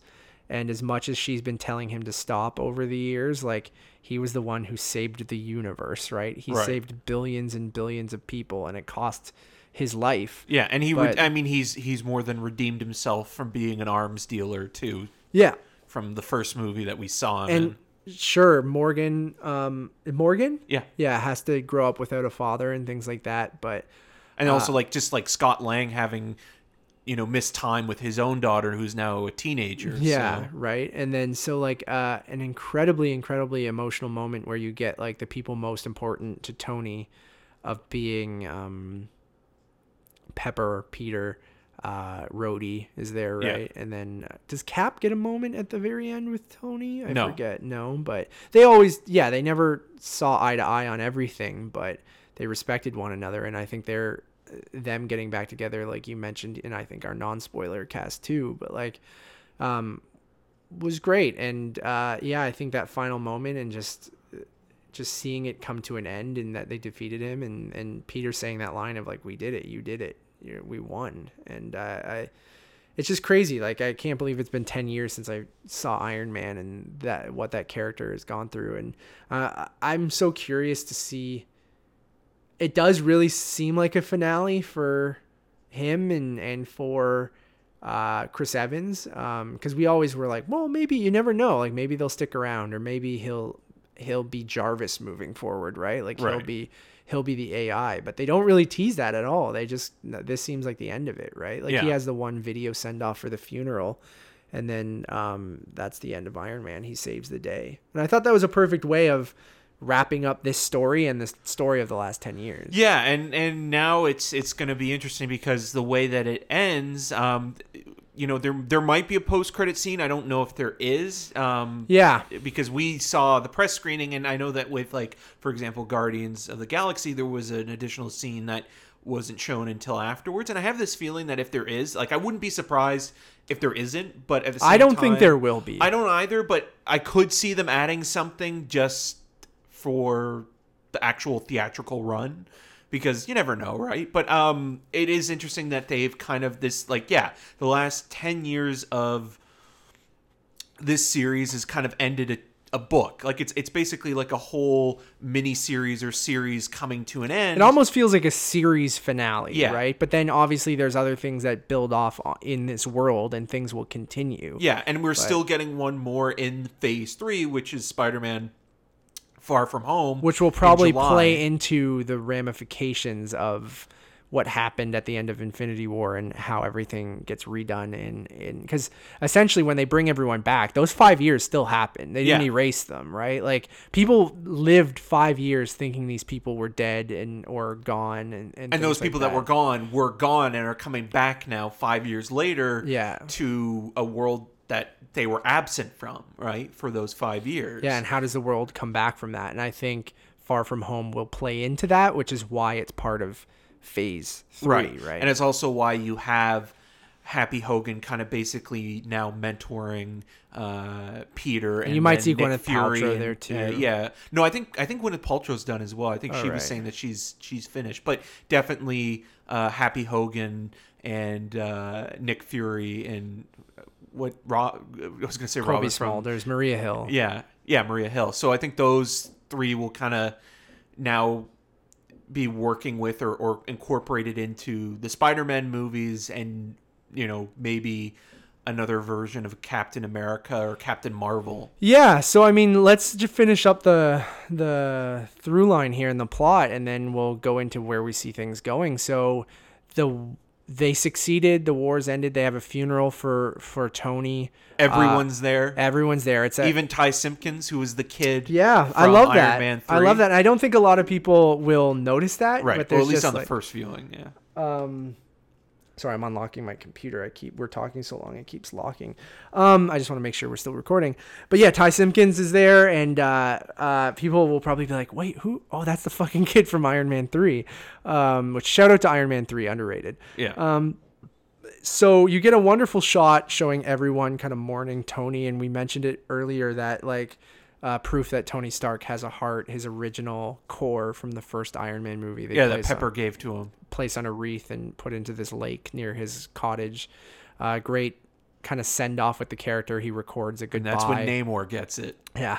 He records a goodbye to his daughter and Pepper and everyone there. And there's a great moment between Happy and Tony's daughter. I think the reason they give him a daughter is to set up something in the future for the next generation of Iron Man or Iron Woman. Yeah. Iron Heart. Which they could be leaning into, which could be way down the line, right? Yeah. She's only a couple years old in this movie, 5 years at the most, 4 years probably, 4 years old. But they could do another time jump, right? Like if they could really easily, right? To. Like if you go very cosmic with this, and a lot of the characters don't age that are still living, right? But it will be interesting to see what post Iron Man Marvel or MCU universe is like. And so let's get into that in 1 second. I'm just going to cut you off. Let's finish where all the loose threads kind of end up, and then let's talk about that. Sure. Because I do want to talk about it with you. So we get the funeral. We get Thor's send off, which is he goes to New Asgard, which I love that they took that from the comics, that Asgard is being rebuilt on Earth it looks like Norway, or something like that. Or it even really looks like Nova Scotia, or Newfoundland. Like it could actually be. I think that is. I forget in the comics. It's either in Norway or it could be that. Right. They're like a fishing town. It's a harbor town, yeah. Yeah, and then Thor has a wonderful moment with Valkyrie where he essentially goes, "Listen, like, I can't be king. Like, I can't be the ruler of Asgard, and I need to step away. I need some me time. I need to go on a journey of self-discovery and figure things out for myself. So he essentially leaves Asgard to Valkyrie because Yeah. she's a wonderful leader. And he's like, Your Majesty, like essentially you are the queen of Asgard now. Like this is yours to build on Earth, which I think is a really cool way of setting that, leaving that. So I love that the movie does give you all these threads of where they potentially could be going, and then you get the great moment of, okay, well, what's Thor gonna do? Like he's still got his giant goofy beard and his beer gut, but then you see, oh, well, he's befriended Rocket now, and they're good buddies. So now why not do the thing that we've been saying as Guardians of the Galaxy? So which they reference. They actually say that by name. They go, which now I'm starting to see where Guardians Volume 3 will be, which could also be Thor 4. Right. So it seems like they're going, Thor ends up on the Milano with Peter Quill, with all of the Guardians, and has a great moment with Peter of like, who's the one in charge here, and Thor, that back and forth that they kind of set up in Infinity War. And I think everyone liked Thor interacting with them so much, where now it just looks like Thor is a member of the Guardians of the Galaxy, which is cool. I think that's perfect. And like, this might have even been set up before James Gunn was brought back too, as well. I know that they probably knew that this is where that was going, but yeah, I mean, I think like it'll be. I'm sure Adam Warlock is still involved in Guardians 3, but that was like the only thing we kind of knew moving forward is that character might show up. But now, yeah, with Thor kind of officially joining the Guardians for at least maybe one adventure, that script has already been written or sort of thought out. Right, because they said they're using Gunn's script, so maybe he always knew that Thor was going to be a part of it, right? Yeah. Or that they were. I mean, Ragnarok even kind of sets that up. Like it had a very Guardians tone, right? But then there's also, I mean, Tessa Thompson saying that Taika Waititi pitched a Thor 4, so maybe those are going to be closely connected, right? Right. Like I could see that happening as well, where they'll essentially tie into each other quite a bit. So we leave Thor with the Guardians, Valkyrie on New Asgard. We already alluded to what happens with Captain America. So he goes back through time to return all the Infinity Stones to the moment that they took them, so they don't change reality that all that much in these other timelines, other than his past self will remember his himself kicking his ass. But he thinks it's Loki, right? Right. So, okay, now I'm starting to figure this shit out in my own head, because I'm like, how wouldn't that fuck with the timeline? So essentially, everything that happened in this movie could have potentially already happened in scenes, because we're trying to figure out, but then where do we leave Loki and Thor after the first Avengers movie? He falls through he becomes attached to Stellan Skarsgård's character, right? Right. I'll have to go back and we'll talk more about all of this stuff. Because in Thor, he falls through the... Sure, but that's before the first Avengers movie. So I'm thinking is Thor Dark World after the first... Yeah, that would have been the follow-up. So they were going to take him back to Asgard for punishment, right? Yeah. Like that's where... So that timeline does split, because even... So now there might be... this is interesting. I don't know. Well, because also you have to think, well, even though, the snap brings everybody back, Loki wasn't part of the snap. He was just killed by Thanos. Right. But then the version of Loki we see when they travel through time, they lose. Yeah. Because instead of him going with, at the end of the Avengers movie, he's in handcuffs and Thor takes him back to Asgard. Yeah. He escapes after the events of the Avengers. So that splits that timeline. So I'm wondering if we join up, like you mentioned in the Disney Plus series, with that version of Loki. Yeah. Right? So that's interesting. And if he finds a way to travel through time as well, there could be some interesting ramifications there. That's cool. Captain America goes back, and like we thought would probably happen, he says he's going to be back in 5 seconds of their time, and he doesn't return. And basically they turn and they see this man sitting on a bench, and Winter Soldier tells... Well, I almost thought the first time when you see that silhouette of him, because he does look smaller, that I thought it was going to be that he didn't take the serum, but then that would, undo everything, right? Right. So it seems like he just goes back to after a time where so now I'm even thinking like the whole time there could have been two Captain Americas hanging out, but Right. he was the old version of himself or something. But Well, then no, because the wouldn't have Captain aged. America, no, because he was in the ice right until the early 2000s. That's what I mean. But then there would have been two of him until he was in the ice. So our version is he always goes in the ice version. though during World War II, I right? know, So so he I'm can saying. go back to just after that. That's what I mean. And yeah. So our Cap, or that Cap that goes back, is the one that was unfrozen in ice, but then that version lived throughout all of these years with Peggy. So even when we're seeing Peggy in Winter Soldier, when is it Winter Soldier or Civil War? Winter Soldier, I think. She dies in Civil War. They have the funeral for her. Right. Then... But he's visiting her and she has Alzheimer's and stuff. Yeah. Like, so is he old man Steve just in the shadows then and going, shit, I can't show myself because I've been living all these years with Peggy? And then maybe that's why she still recognizes him. Well, then it and also stuff like comes that. into play, like, what, because I've never seen the series, but the Agent Carter series, like, how does that all factor in? Because they even like the guy who played James Darcy, who played the butler, the real version of Jarvis, also has a cameo in the 70s scene when he's waiting for Howard to start. Yeah, I know, right? So that's their timeline. So that might have been another split timeline, but how does he end up back in their timeline? Does he jump back now that Peggy's maybe passed away or something and he still had Pym particles and goes, listen, I need to tell them what happened and give... Yeah, maybe. Because, I mean, you don't see him land back on the platform, but maybe that's just how it went. I mean, you could go crazy thinking No, about I'm this just stuff. curious of like, yeah, because it wouldn't have been the same timeline, I don't think, or it could have been, but then if it depends on when he jumped. He would have jumped back to 1970 and met her there. Right. Because but it seemed earlier than that when we see the flashback at the very end of them together. Right. Maybe what happened was he goes back and then the old one knows when to come back to that moment in the present. Right. Maybe he tells him or something. Because he has Captain America or the shield, the Captain America shield in like a duffel bag, right? Or like a bag.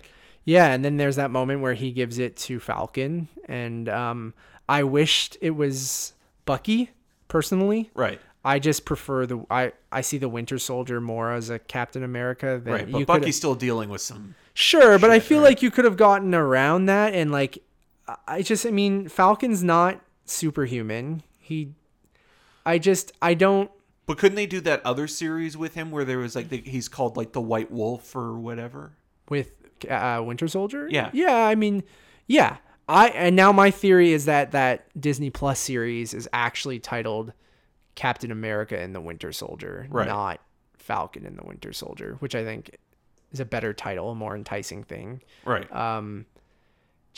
I don't know. I've always kind of shat on the Falcon character. I've always thought he's kind of goofy and he's fine when he's just like an agent, but yeah, when he's like wearing the wings and shit like that. And if they go the route of the comics, he still wears the Falcon suit, right? Because he's not super powered.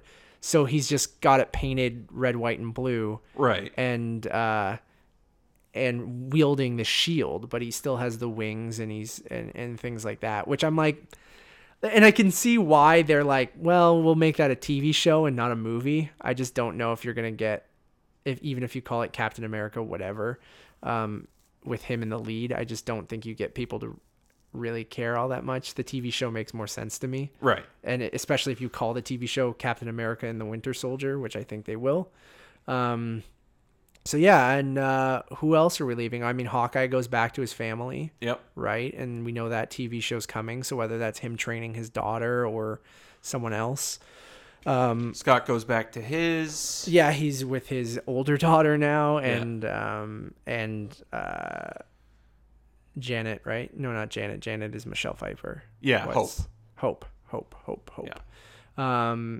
And then where is that everyone? I think so. And then the movie ends with Captain America having a dance. He finally gets his dance with Peggy, but at her home, right? Or at their home together.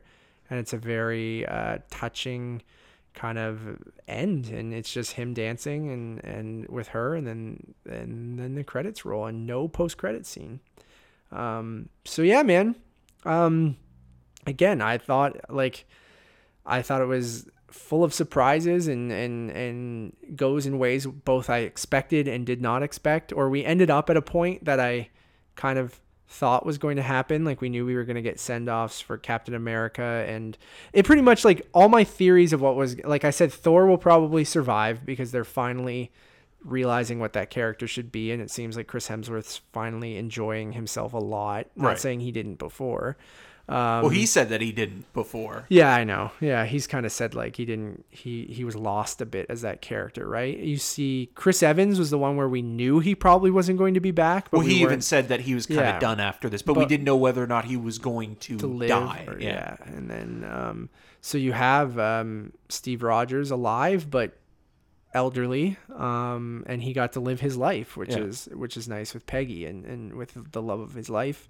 We get Tony, no tease or anything on like if he'll, I think he's done. Yeah. I don't think they bring him back as an AI or anything like that. I mean, you leave the door open for that, obviously, like just like he had those different thumb drives with all the different names on them as for different versions of Jarvis or whatever. Right. I think the only thing we'll get him now in is probably like a what if. Doing a voiceover. Yeah. Yeah. I'm not holding out for an AI, or unless version. They do another time travel thing where they need to get Iron Man back for something specifically and he wants to come back, right? Or again, if they do another time jump where basically all the characters you've left don't age like humans, right? Other than Hawkeye, who am I and thinking? Scott, yeah. Any of the human characters would age normally, but everyone like Thor and even Peter. Well, I guess Peter's aged normally, but you could say like, oh, much like in the Invincible comic that I was reading, it's like the older they get, the slower that they age. Yeah. But I'd be curious to see what happens. So we know kind of where we're going next, and sort of. I mean, we still have one more movie in Phase 3, which is the Spider-Man film, which will be interesting to see. Again, what I was talking about before, a post Iron Man MCU and what the fallout of that is, and like maybe the idea of Mysterio now is that there are so many people coming out of the woodwork to try to be the next Iron Man or the next person to sort of take that mantle on, and with Nick Fury and Maria Hill and Happy Hogan looking after Peter, sort of keeping an eye on him. Maybe they're kind of molding him to be the next Iron Man, right? Him being that, because he's figure. Like the tech kid, the smart kid, he just needs kind of some guidance. And I could see that because even in the comics, as Peter gets older, he does become more and more of an like a Tony Stark kind of thing, right? Like he has Parker Industries, I think, and maybe Tony leaves Stark Industries to Peter or something, right? In his will or something like that, right? Like of when he becomes of age or something like that. And or maybe you start to see other, like maybe that's how they introduce Norman Osborn, or they need that, or the Fantastic Four. Yeah, they need that big figurehead of who takes the spot of Tony Stark. Not saying that Pepper Potts isn't capable, but she might want to now just retire and live with her daughter, right? And like not have to do all of this. Like, so you could see Stark Industries either shutting down, or maybe it says it goes to Peter when he becomes of age, or like you said, you get either the Fantastic Four or Norman Osborn, Oscorp kind of come in to be the evil version of Stark Industries and things like that. So there's a lot of things that they can play with, and there's a lot of places they could go in like you said, the post Tony Stark MCU. Right. And then what we know officially is that in terms of casting and production, that Black Widow is going to be shooting this summer. In June, I believe, is when they want to start.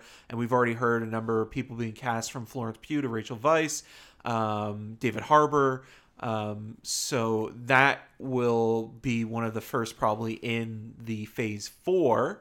Then followed by the Eternals, which I think is going to probably be setting up a very distinct cosmic plot line moving forward. But what I do find interesting, or what I think is worth mentioning is like, is it going to be another 10 years now until we get something that is on this level, and will we make it 10 will years we to even it? get that? Yeah. Like, will anything, or will they be more singular with like some through lines, or different franchises might tie into each other, but maybe they don't all tie into each other. Right. And will there be another Avengers movie? Or I think there will be.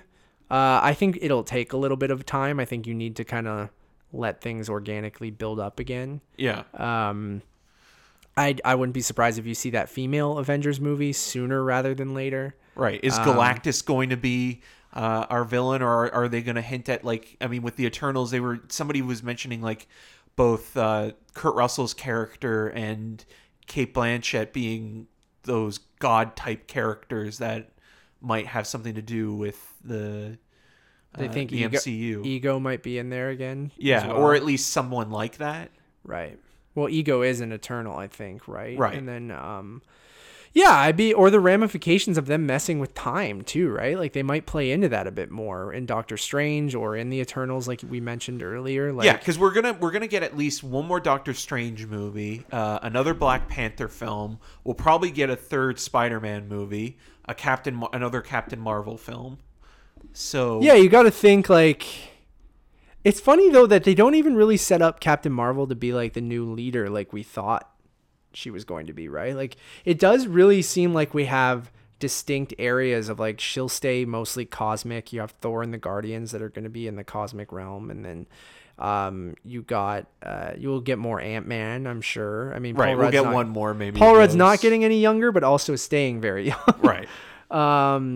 Yeah, like you said, Doctor Strange will be more Earth-based, but still kind of multi-dimensional. And Scott Derrickson, who I think I mentioned this on one of the shows, posted a photo of Doctor Strange next to Namor, right. and then had to delete it. So I wonder if Namor will be involved in that. Yeah, that'll be interesting. And then Moon Knight's been another character. I think you'll get more in phase 4 and phase 5 of new characters, and I mean I'll be curious of when they will talk about this stuff, right? Because we got it after Captain Marvel. We were like, oh, when are they going to talk about Endgame, or if she's in Endgame and things like that, and they did it pretty quickly. So I'm wondering how much time they'll give people to kind of. We always estimated that it'll probably be D23 this summer, right? Well, they need to let the dust settle, right, before going into that fourth phase. But I'm sure we'll get like a lineup that goes from next year into 2024. Like we don't even know what the next one is, right? No, officially we don't. So what? Like I think they have something slotted for February, but what could possibly be done in time for February? Well, it'd probably be Black Widow, right? Because that would be they shoot in June. Yeah. So post-production would probably start in what? And it'll September, October? I mean, it'll be smaller in scale, like with air quotes. And like they compared it to more of like a Mission Impossible. The Eternals, movie. And then what was Shang-Chi is the other one, yeah, right? which are all casting right now. So we'll get that character as well.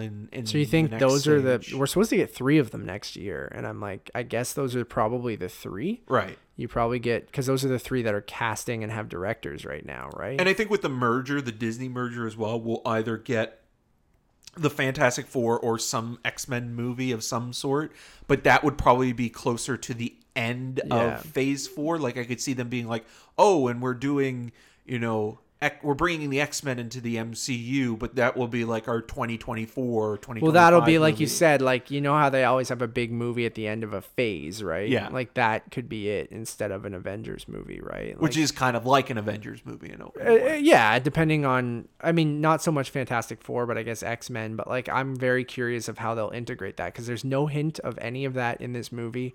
To no one's surprise. I mean, I didn't expect them to do that. And I like that they seem like they're going to take a little bit of breathing room. I think they're going to focus on more singular or slightly connected stories. Like you might get Guardians and Thor and Captain Marvel, like the cosmic stuff kind of tying together. And maybe that's where they're going. It's not going to be so much Earth-based, right? Like it's a threat at more of a cosmic level than it is just to Earth, right? Yeah. I mean, although Thanos was more to the entire universe, but it was still based on Earth's mightiest heroes, the Avengers, right? So I think you probably get them focusing more on a bigger, gigantic universe and on a cosmic scale, more so than Earth-based. But I still think you need to ground it some way with the Avengers and the human characters that are left as well. Yeah. So yeah, I mean, as long as you get more Korg and Meek, do you think they're in Guardians now, or they're going to be in Thor? Or I think you just combine those franchises, to be honest. Although right, or they'll get their own show on Disney Plus. Yeah, you could see something like that. You could see a Korg and Meek show. Yes, please. But yeah, man, I thought it was a satisfying and creative end. And I'm excited to see where it goes. I don't know. Right. Any other thoughts of where you see things going? I think it's going to be kind of like a bit of a fresh start. Like, I feel like this really is like, 22 movies. This is like a full arc, and now it's like, well, there will still be stuff to connect the movies going on. But at the same time, I could see them being like, okay, well, now we got to figure out who is going to be our Tony Stark moving on. Right. And that might not be as easy as it might be something where they kind of fall into somebody just becoming that character. Mm-hmm. Because you have I don't see Anthony Mackie being able to do a Captain America movie by himself, and I don't think that's what people want. I think that the Disney Plus thing is the most interesting right now, right? Because it seems like we know more confirmed about the shows that are on Disney Plus. But how is WandaVision going to play into this? Like, what time period is WandaVision going to take place in? Right. Or is it a split off thing where, I don't know. Almost like a what if, but. Right. Like, because Vision, like, how much time passed between,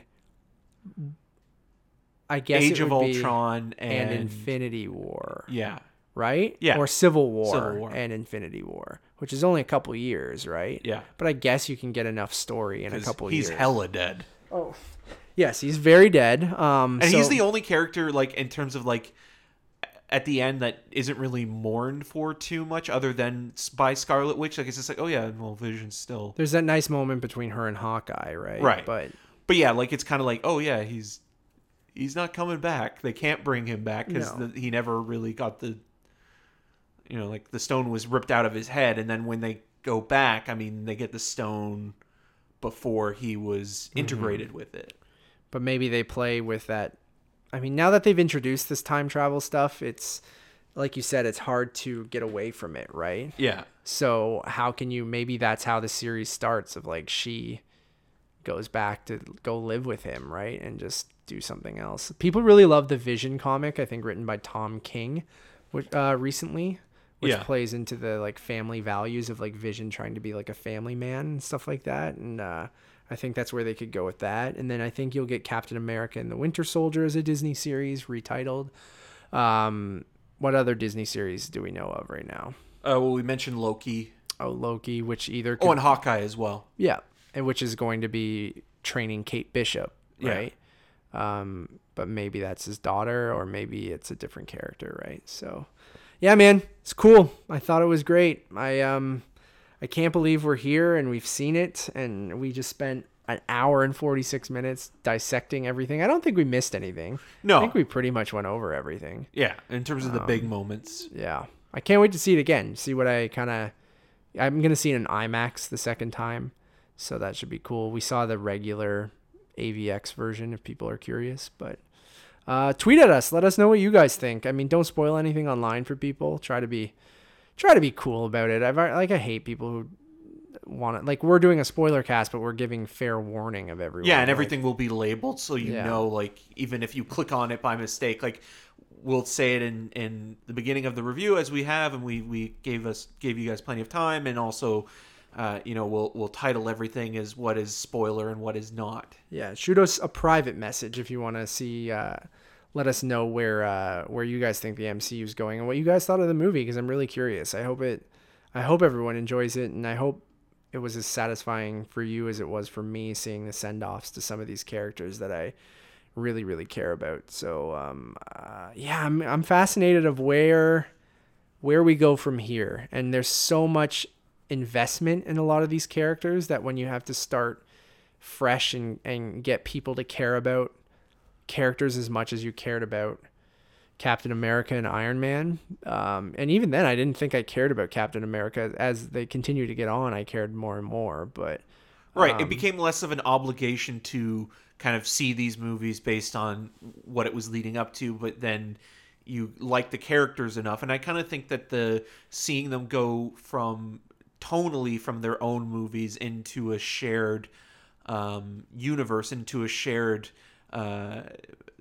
team up. It's interesting to see how, you know, dynamics play and personalities shift and how they grow over time, right? So, well, even seeing like Professor Hulk chatting with the Ancient One, right? It's just like, man, how far we've come from that first Incredible Hulk movie, or some of the crazy shit. Like, there's that great line in the movie from Black Widow of being like, listen, I get emails from a raccoon now. Nothing you could possibly say is weird enough. Like, this whole thing is bizarre to everyone. And like, I think I remember the days, even reminiscing about me and you talking about, I mean, we started podcasting together. We met in 2009.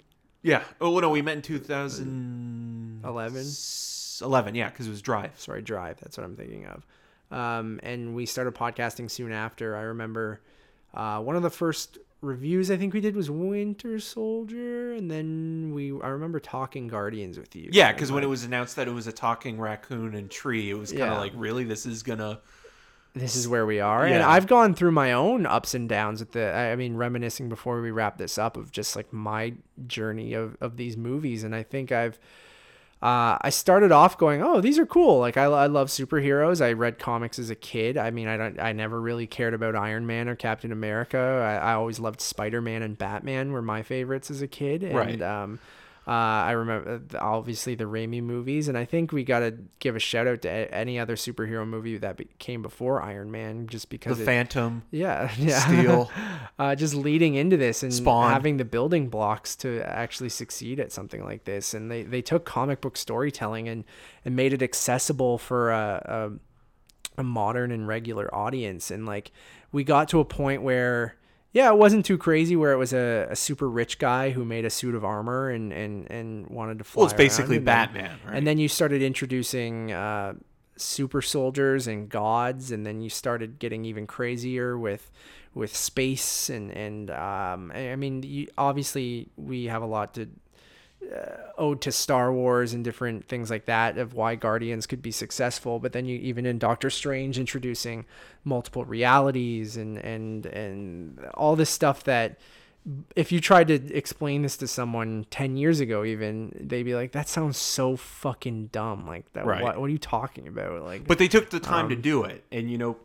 their patience and let it build off. organically, right? Like, you didn't force it. We talk so much shit about, not to shit on DC even more, but like, or even look at the Dark Universe, or anyone who's tried to imitate this, and some have done it moderately successful. And, well, even Sony trying to do that a little bit with Venom. Yeah, so it's just it'll be often imitated, but I don't think we're never duplicated. Yeah. I don't think you're going to get anything quite like this. And like to get to a point where we're emotionally invested into a talking raccoon, and that like if Rocket died, I'm like, they better not kill that fucking talking raccoon, and or a tree, and Vin Diesel voicing a tree and stuff like this. Did you see him at the premiere? That photo of him wearing like it looked like just like leaves made into a coat. Bless him. Bless his soul. Yeah, dude, it's just in seeing like, the callbacks of Red Skull and someone that like I thought was a decent, cool character, but where that's gone. And like, again, not played by Hugo Weaving. No, but a good imitation. Yeah. Sounds a lot like Werner Herzog. 100%. And God, we're getting Werner Herzog in a Star Wars show soon, which is so cool.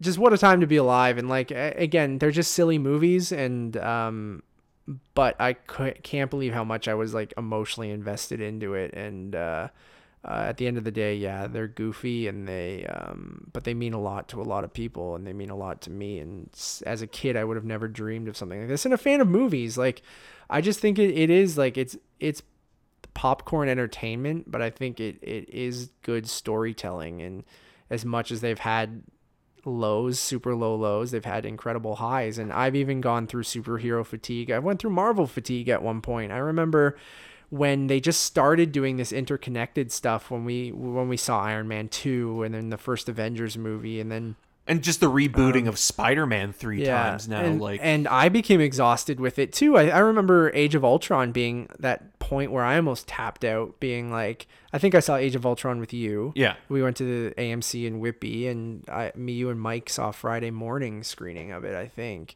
And I remember just being kind of underwhelmed and been like, you know what? I think they're just kind of doing the same thing over and over again, and it's not really my cup of tea. And like, not that it was bad or anything. It was just like, I'm kind of bored with this stuff. But it's a testament to Kevin Feige and that whole team of being like, of reeling you back in and making you care again. And they started to evolve, and they started to find their legs, and they started to go, you know what, let's be less protective over all of this. We still need to tell this one giant story.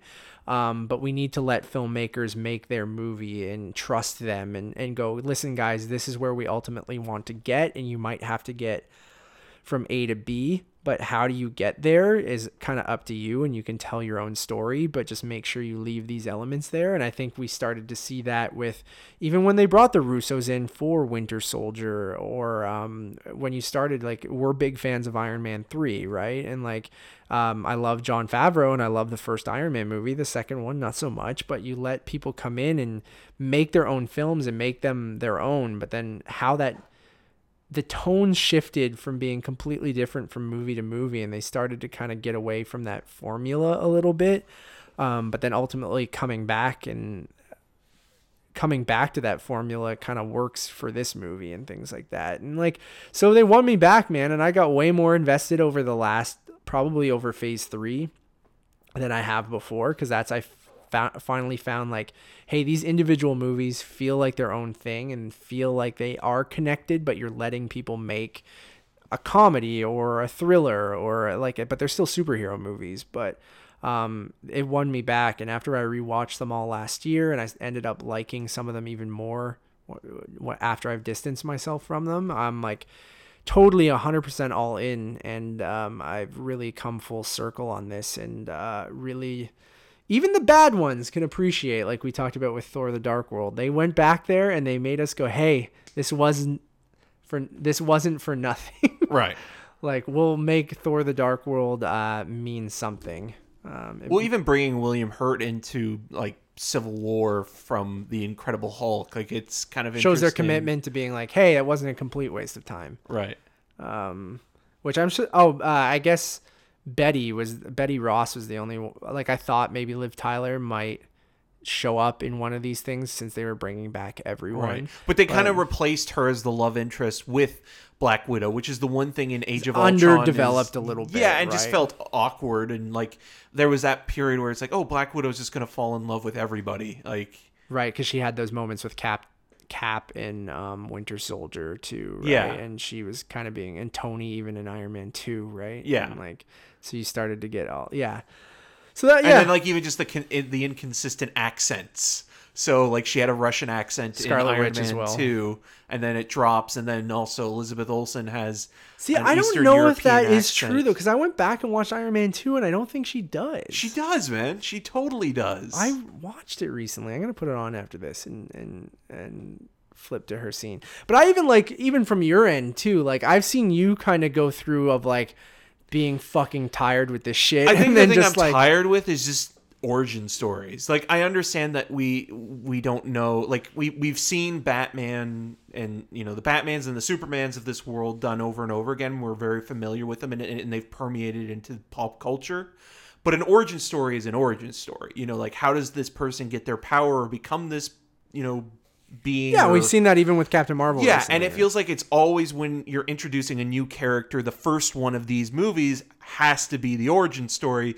And I think when you get the origin story done again and again, especially in that first phase, you kind of get bored with it. But then when they were starting to kind of go with the Guardians thing and reach beyond, you know, your typical format, they were actually, you know, experimenting with what they could call, or the definition of a superhero movie, of a comic book film. And it wasn't just, okay, this is how, Peter Parker gets bitten by a radioactive spider, Uncle Ben has to die again, and it was doing something more. And even the way that Spider-Man Homecoming plays into that is perfect, because it's like it finally understood that the audience gets it. We know this story, so we don't have to go into this again. And the villain stuff from early, like, they struggled. I think they had a villain problem. Yeah, for the I still do time, think that right? they have a villain problem overall. Like, I think for every Vulture or Killmonger, it's or Thanos, Thanos, Killmonger,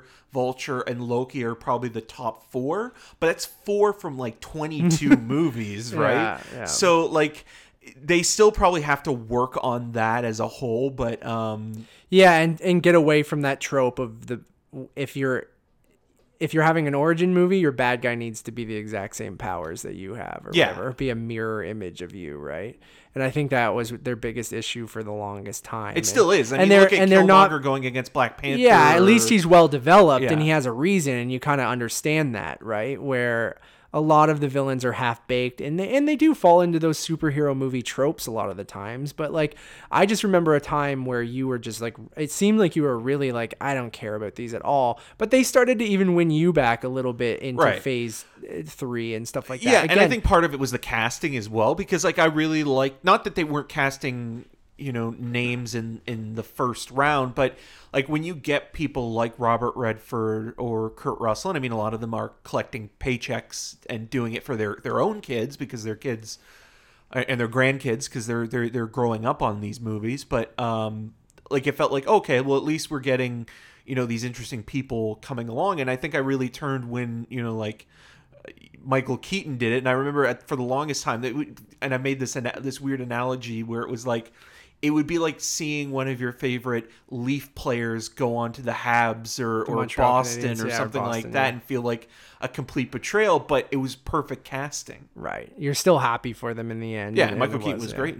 No, he's great. And I'm glad he's still around. And we'll probably we're going to see him in Far From Home, right? Yeah, but it makes me also wonder, like, I mean, I like Mysterio as a villain, but like, is that going to be really goofy? Like, it can't be as bad as Abomination and the elves from Thor: The Dark World, which I think is like the worst. Truly the bottom. Ronan's not that good either. Like, they're like the bottom of the barrel villains. But again, even with all of that, they still have succeeded, and they've Obadiah Stane. Donor. I mean, I love Jeff Bridges, but it's not a great villain. Agreed. I think even the Mandarin. I like what they did with that, but then they cop out with 3. that too. Yeah, well, you can ignore the one shot, but like in Iron Man 3, what they did was fantastic, because they took a character. But some people disagree with you there and hate that, right? They want the Mandarin to be. But the Mandarin was a racial horrible stereotype made in the 1960s, and they undo that and poke fun at it in the perfect way. And then undoing that seems kind of silly now, because he didn't even do anything with it. No. He's an Iron Man villain, and now Iron Man's gone. So it's just like, I don't know, that one shot feels kind of But you can also still ignore that, though. Oh, you can. Yeah. Or you can, it doesn't matter. But anyways, man, yeah, I'm exhausted, but in the best way. Same. I had a blast talking to you about this, and I'm sure you guys will hear on this podcast whenever Disney does that big presentation of what Phase 4 will be. We already get teases of it. Phase 4 looks like Disney Plus will be a huge part of that, and then we'll get... Disney Plus seems like where they're going to ground it on Earth kind of thing, and then it seems like it's going to be very cosmic in the... Loki, though, might be the one show that is a little bit more out there, yeah. Anyways, guys, thank you all for listening. Eric and I also do another podcast called The Untitled Movie Reviews, which we alluded to at the beginning of the show. You can go over there to check out our review of Avengers Endgame. Spoiler-free, although if you listen to all 2+ hours of this, you probably don't need to listen to that. But please share it with your friends or whatever you want to do. Please go subscribe over there. As always, this has been the Untitled Movie Podcast, where each and every week Eric and I get together and talk about what we've been watching and what's going on in Hollywood and new trailers and all that jazz. We'll be back with a regular episode Next week, you'll get everything that you missed from this week. You'll get talking trailers. You'll get staying at home. You'll get what we've been watching.